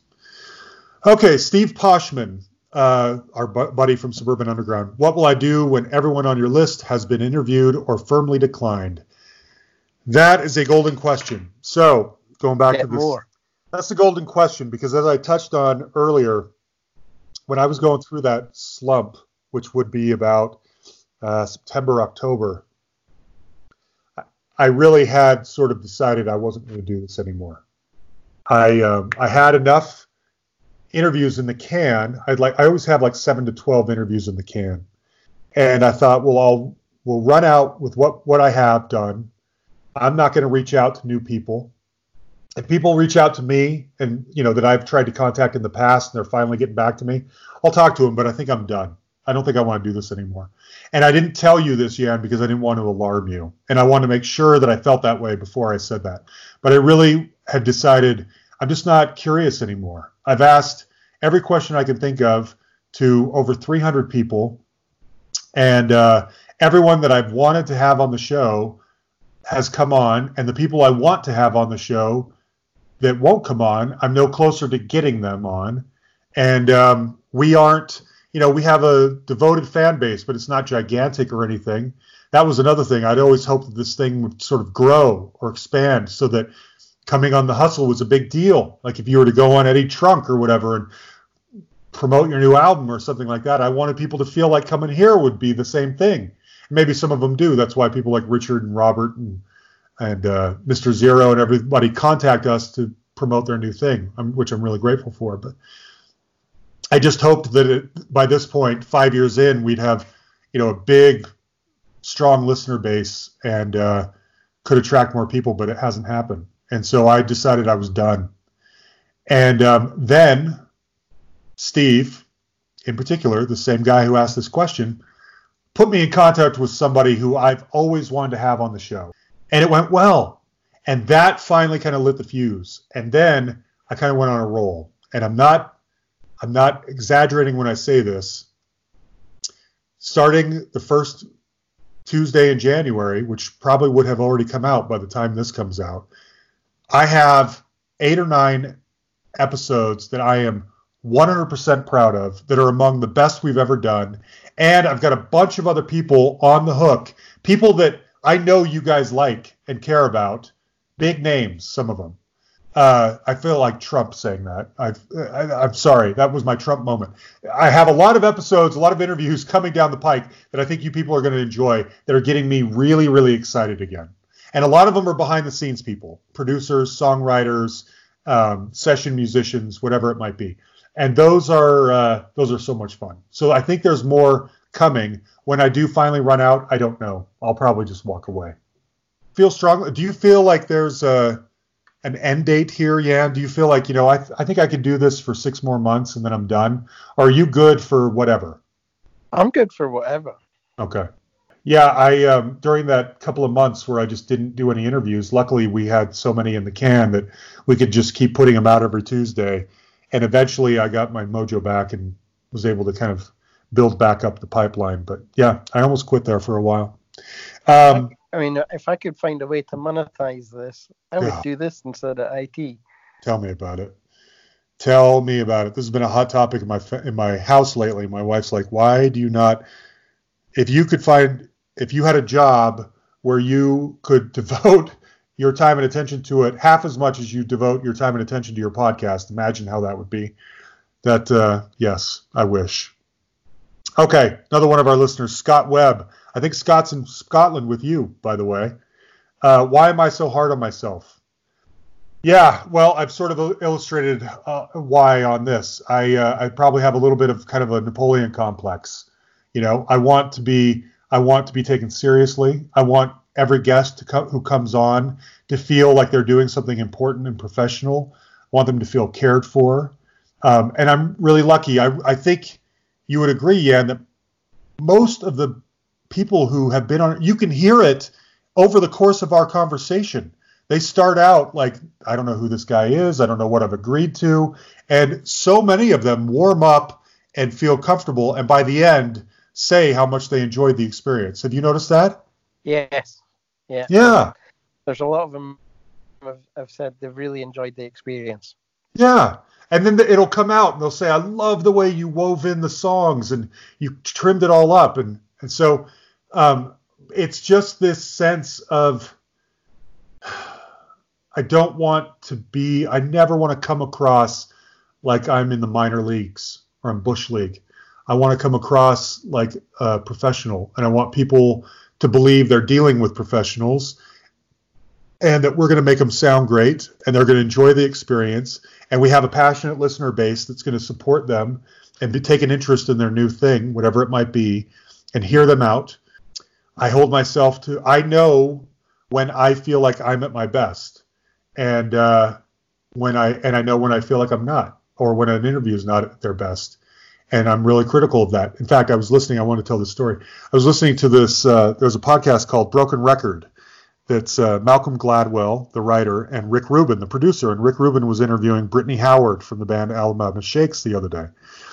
And she was talking about her process writing music. And she said in there, she says, sometimes I'm not feeling it. And if I'm not feeling it, I don't think a listener is going to feel it. And I thought, that's exactly how I feel. Now, we're not putting an album out, but we are putting out content every week. And if I'm not feeling it, I just assume my listeners aren't feeling it either, whether it's Prescott Niles or Chris Stamey or Juliana Hatfield or whatever. And come to find out, thankfully, though, that I'm wrong, most of the time, that our listeners trust us enough and think highly enough of what we're doing that they're not going to blame us if an interview goes sideways. That's what I've learned. There's another, I'll just get right to it. So one of the other questions that came up from Gordon Hamill is, what did I learn this year, especially after the Warts and All episode? And that's what I've learned, is that I've learned to trust you guys more and to assume that you're going to receive whatever we put out with open arms and with an open mind, because hopefully we've earned your trust by now. And that's got to be good enough. And if I'm not feeling it, or I'm worried about it, or I don't think it's my best or whatever, don't sweat it. Somebody out there will appreciate it, hopefully. You know what I mean? That's what I've learned. Oh, yeah. Yeah, I get you. Good. Okay. Dave Peterson, I mentioned Dave earlier from the Joe Jackson concert. I love Dave. Who is still on my wish list?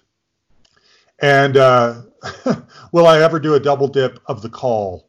The Call are his favorite band ever. We had Jimmy Goodwin on here from The Call. That's his name, right? Jimmy, is that who it was? The keyboard player? Anyway, I don't double dip into the same band very often.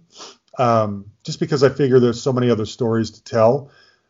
I don't know that The Call, I like The Call a lot. I don't know that I would double dip them. Although the son, Michael Biehn of The Call's son, Robert, who's in Black Rebel Motorcycle Club, I would talk to him because I love that band. And so maybe I'll see if I can make that happen.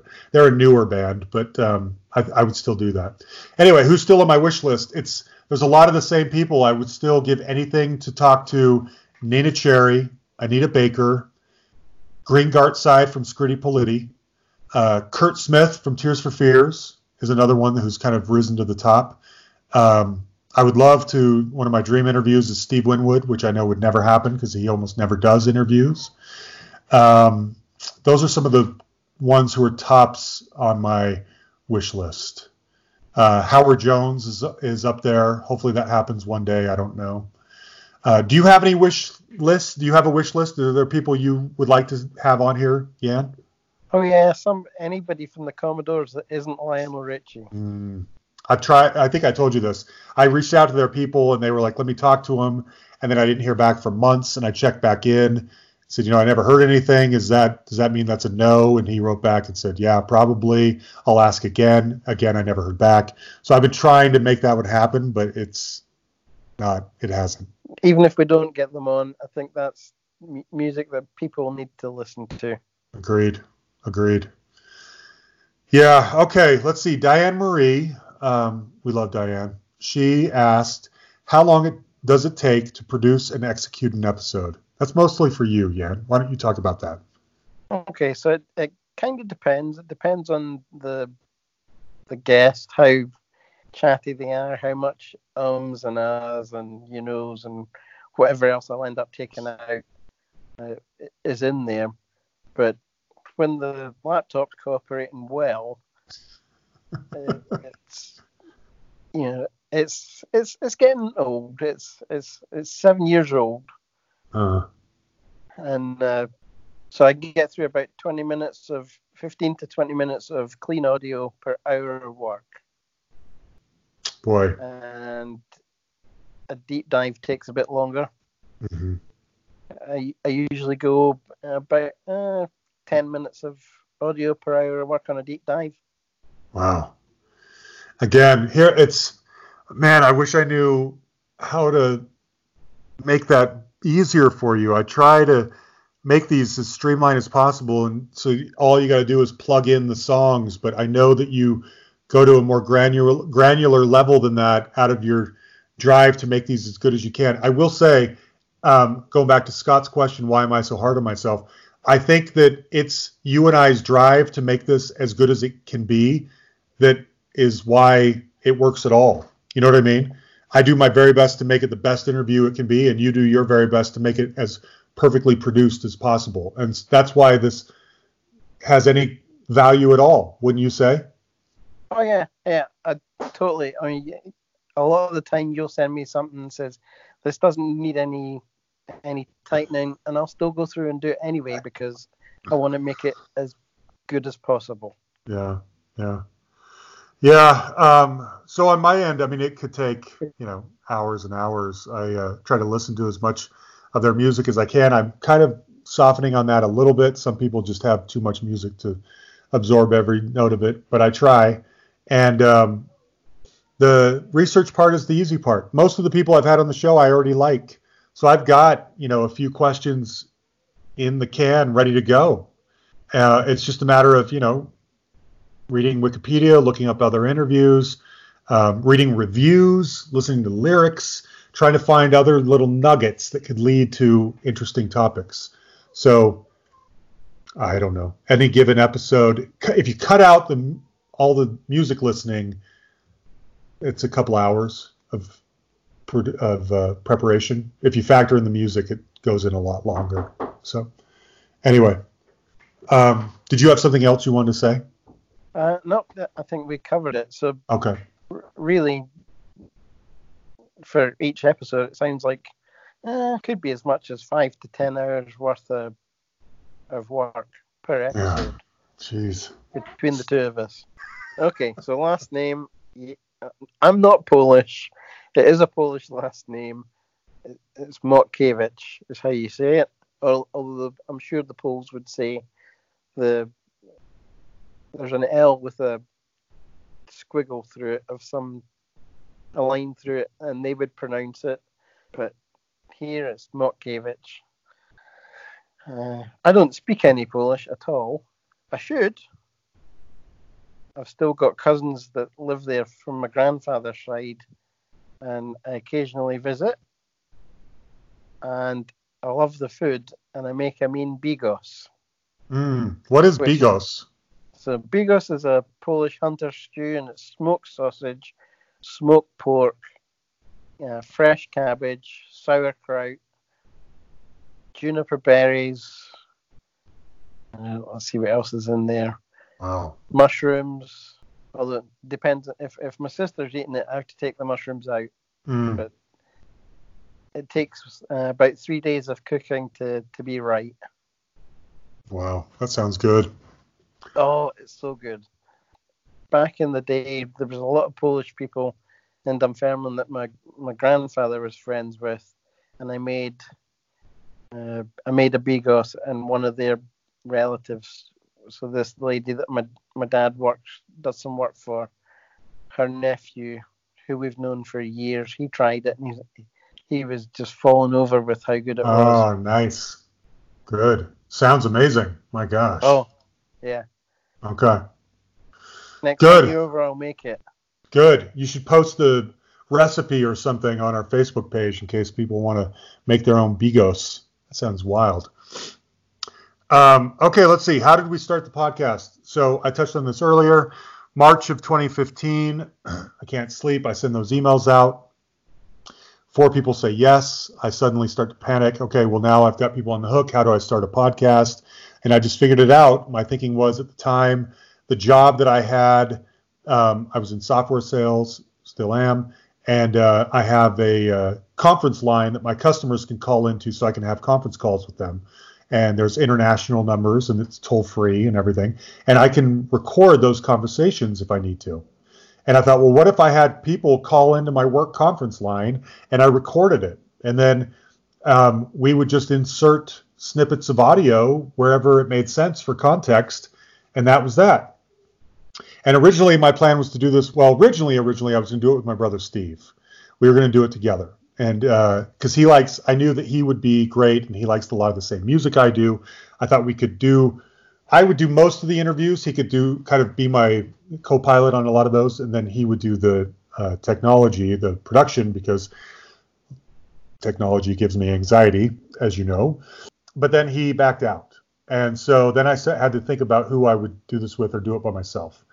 I tried watching videos on YouTube of how to use GarageBand and all this kind of stuff, and I was stumped because I'm not very smart. And I posted on Facebook, can anyone help me with some audio engineering? Just show me how to do it. One of my high school friends, Aaron Syrett, said, that's what I do for a living. I'm not working right now. Why don't we do this together? You do the interviews, I'll do the production, we'll do it together. Awesome. That sounds great. So we did the first, 18 or 19 episodes or so, just the two of us.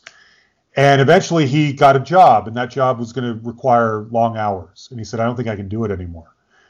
And we were already sort of on a roll, and I didn't want to interrupt that by stopping and going back to learn how to do the technology myself. And so I thought, well, who do I know that is really technical, but also loves music and would think that this sort of project could be really fun? And I immediately thought of you. And I asked what you thought, if you'd be open to that, and you were, and you figured out how to do this out of the blue in like 5 minutes, which is amazing because I never would have been able to do that. And now here we are, 230 or whatever number we just had, so many episodes later, and that's how this worked. It's been great. I love it. Yeah. And it's easier than in at episode 19. Is that it? Okay. And I think it was the Blow Monkeys. No. Oh. It was Bertie. Oh, Bertie Higgins. Yeah. That's right. The pirate himself, Bertie Higgins. Indeed. Yes. Did he make Top Yacht Rock? Yes, he did. A little spoiler for people. Key Largo is, I believe, if I remember correctly, in my top 10. I don't know how it couldn't be. That song is great. So yes, so yeah, we've just been going ever since. And thankfully, I think I've said this before, probably 2/3 of the people I reach out to, I never hear back from.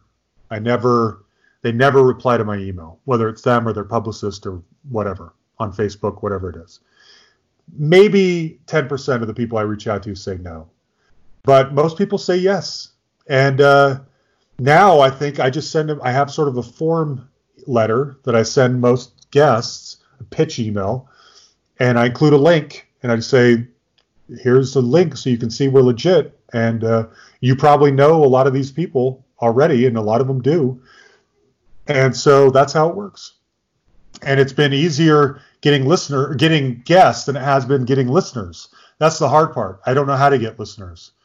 I'm reliant on all of you to share things and to tell your friends. And then I'm also reliant on the guests to share their episodes with their fans and hope that a certain percentage of those people not only listen, but then subscribe and stick around. And so it's slow. It's slow building. That's how you do this. I don't know any other way to do it. Are there rankings for podcasts? This is all still Diane, I believe. Are there rankings for podcasts? If so, are we ranked? Yes. There used to be, when it was iTunes, the top 200 music podcasts, and we would show up on there once in a while if we had one of our episodes go viral. It's been a long time, actually, since that happened, unfortunately. Now it's broken into sections, and I think it's Apple Music. And if you go on the podcast page, music podcast page, there's a section that says music interviews, and we are often included in that group. And I don't know if it doesn't have numbers on them, so I don't know if that's a ranking saying these are the top 20 music interview podcasts, or if it's just ones who are noteworthy or have the most downloads or whatever. I don't know. But we are usually featured there in Apple Music. So, okay. Anything more to add to any of that? No, you covered exactly what I was going to say. So, okay. Good old Ben Montgomery wants to know when I will realize my hatred for Wilco is just foolishness. And I know you're being sarcastic, Ben. I wouldn't say it's hatred. I just find Wilco to be really boring. I loved them at first, thanks to my good friend Rob Rogers from college, who gave me a copy of Being There, and I fell in love with it, and I listened to it to death. And when the documentary came out, I paid to go see it in the theater. And I was so excited when Yankee Hotel Foxtrot came out. I bought it at a Borders first day, and the first song comes on, I'm Trying to Break Your Heart, and I love that song. And then every song after that bored me to death. And I kept listening to it thinking, am I missing something here? Everyone loves this, except me. Why? And it never came around. And now they're this beloved band, and I just find them to be so beige and boring. Not always. Sometimes they do some really good stuff. There's a few other songs here and there. I try to check in every now and then to see if maybe my tastes have changed. They usually don't. There's an occasional song that I like, but in general, I just find Wilco kind of boring. So, okay. Andy Bolton asked, why didn't I ask Johnny Edwards about his shorts?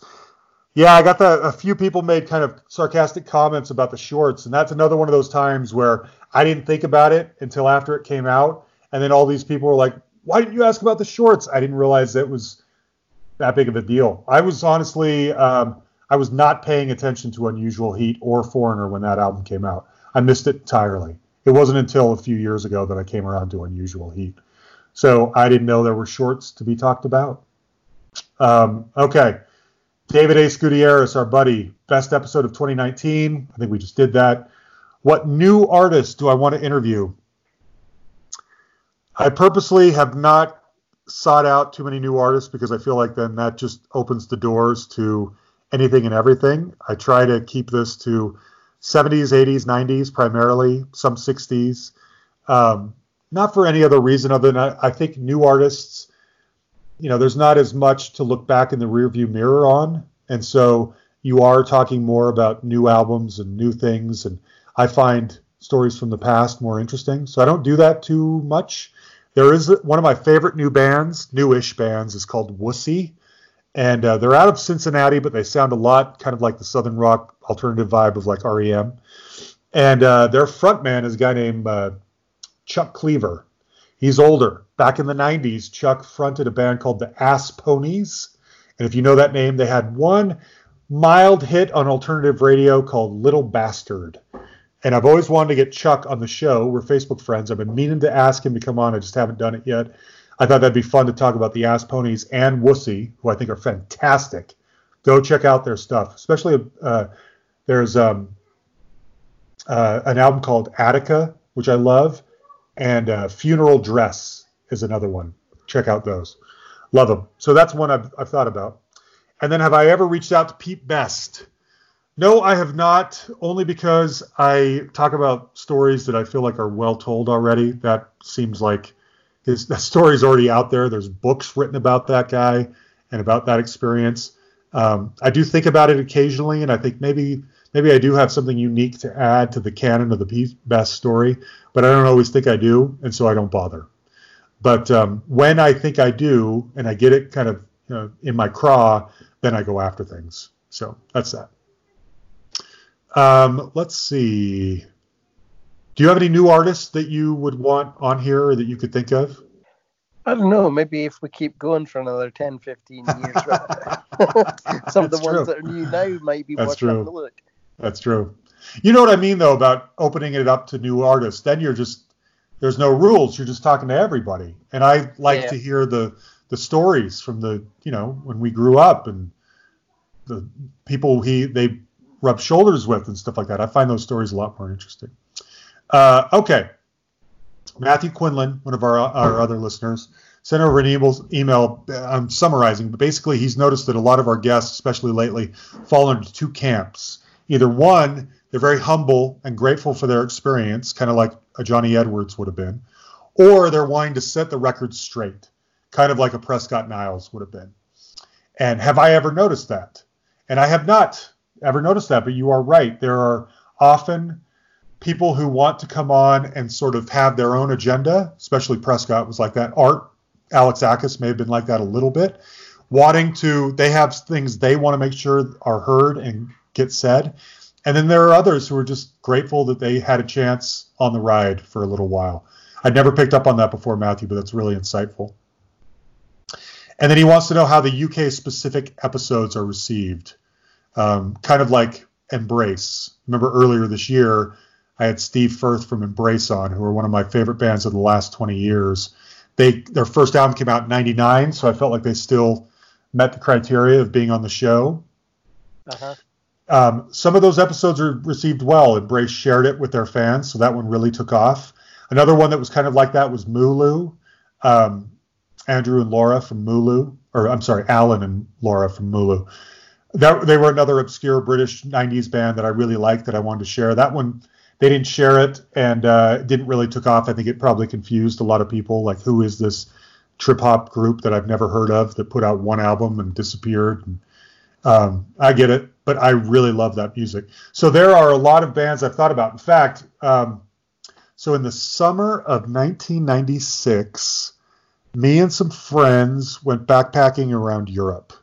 But it wasn't some long all-summer thing. It was for like 10 days in between the end of winter semester and summer semester at college. So we were gone 10 days, and I think we did like 5 countries in 10 days. And one of the people on this backpacking trip was named Helen Jacobson. And Helen and I know each other because we both lived in Cambridge at different times and became friends with Jan and your family, Jan. So Helen and I became friends. And when we went, we got some other friends together and went on this backpacking trip. We started the trip off and ended the trip at your house. In fact, I remember specifically you and I staying up till like 4:00 in the morning, my last night there, talking about girls and life and whatever else. So on that trip, I don't know if you even remember this. This was 1996, June of 96.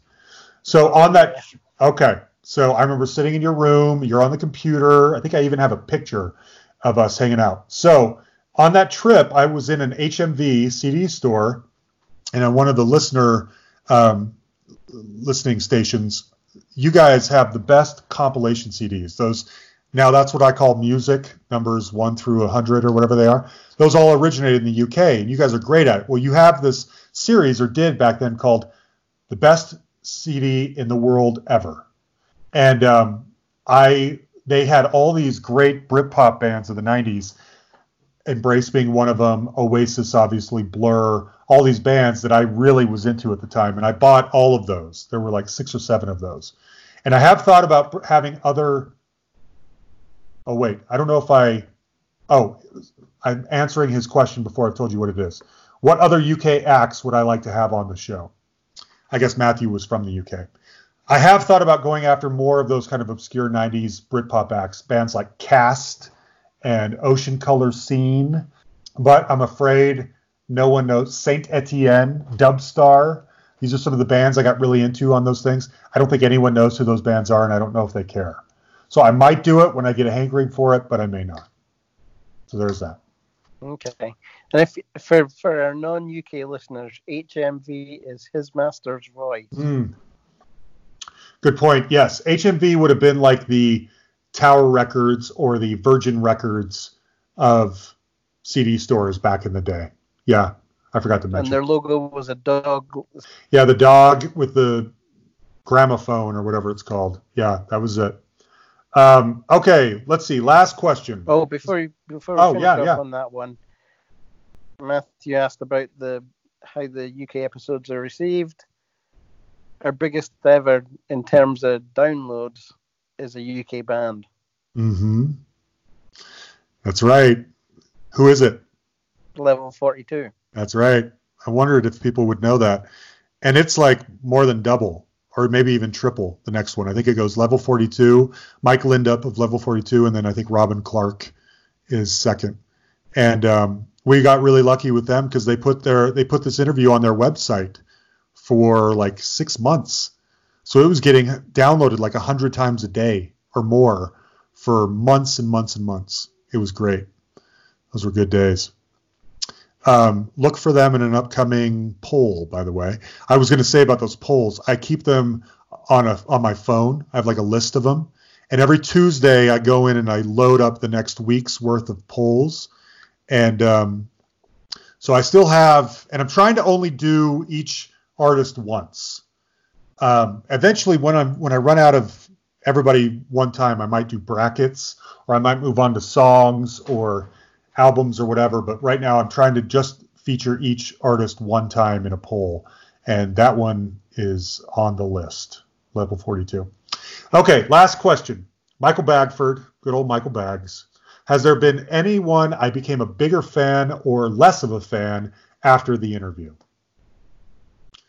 Have you thought about that? Is there anyone? I mean, I know more about these people often than you do, but is there anyone that you came away with like, I loved that? I didn't know them very well before, and I loved them after.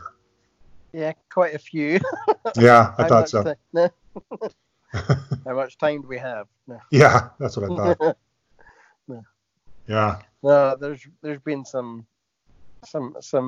absolutely great artists that we've had on that have gone out and I have to have that album. I have to have that album after the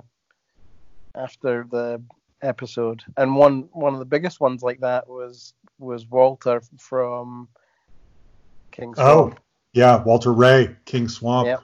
Yeah, that was a good one. I keep meaning to see if he'll come back and do a deep dive of that album with me. Yeah, and I've got an interesting question. And this one isn't for you or I. This one's for our listeners. Since we've just had Christmas, what do you associate with Christmas music? Ooh. What's your favorite Christmas music? That's a really good question. I like that. When this comes out, you should post that question maybe on Facebook or I'll do it on Twitter or whatever. And I'm curious what kind of responses we get. Do you have a favorite? What's yours? I listen to, for Christmas music, I listen to more of the classical stuff. Okay.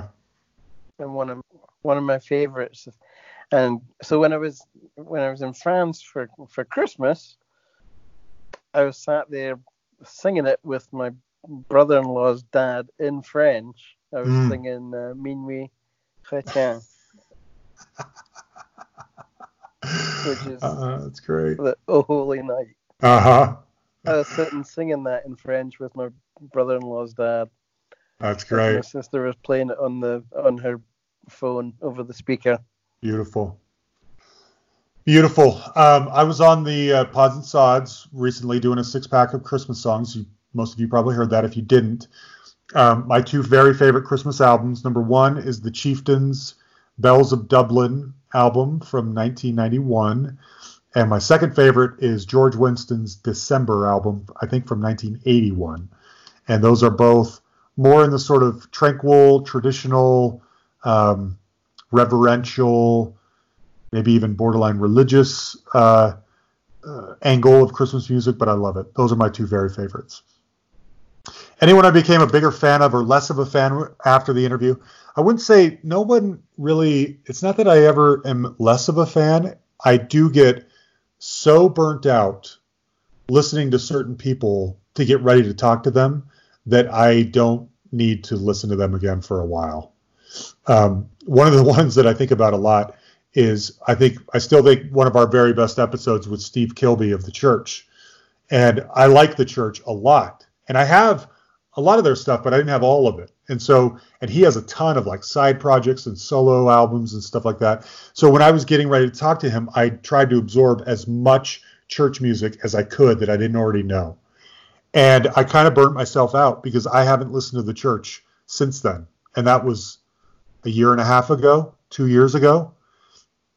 And it's not that I don't love The Church. I do. But I listen to so much church getting ready for him that I just don't listen to. I haven't had a need. And that's something I found. I'm finally at that point in my life where I can't keep up on new music anymore. And I'm not even very good sometimes at keeping up on the new music by the bands I like, because every spare moment I have to listen to music, I'm listening to someone that I'm getting ready to interview and that I don't know all their stuff. And so that's where all my free music listening to time goes now, is researching this. There are plenty of people that I became a bigger fan of. One of the ones that comes to mind, believe it or not, was Casey and the Sunshine Band. We had Harry Wayne on here, Harry Wayne Casey, and it was a long time ago, but we only got him for like a half hour. But I knew the hits. Everyone knows the hits, but I wouldn't say I knew every deep track on every album. And I went to get ready and listen to it, and I fell in love with all of it. You guys know that I love disco. And I came away from that really thinking that Harry Wayne Casey was kind of a musical genius. I mean, I talked about this. Who was it we had recently? Ron Nevison, I think, probably. Harry had his finger on the pulse of 70s music, unlike anyone else. Maybe Barry Gibb of the Bee Gees is the other guy who had his finger on the pulse of the 70s disco movement, as well as Harry Wayne Casey did. So I came away loving like every deep track on every Casey and the Sunshine album. So anyway, that's probably it for me. Okay. Well, this was another year. So thanks for everyone who listens. Huge thanks to the people like Paul Underwood and Andy Shaw and Bill Elam and Brad Page and Carrie Carlson and all the wonderful people who support us by sharing our episodes or producing episodes or getting the word out on episodes or whatever. Write reviews, engage with us on social media. We are so grateful for all of you that do that. I feel like I know so many of you just because you comment a lot on the things that we put out there. In fact, I worry sometimes. Sometimes I'll get to know somebody really well, and then I won't see that. A year goes by, and I'll realize I haven't heard from so-and-so listener for so long. Did they disappear? Do they not like us anymore? Did they die? Are they not on social media? I don't know. And so I wonder where people go when they disappear. But anyway, I hope you all know that we are conscientious of all of you, and we try to respond to all the messages and all the emails and the tweets and the posts. And so thank you for everyone who listens. Right? Absolutely.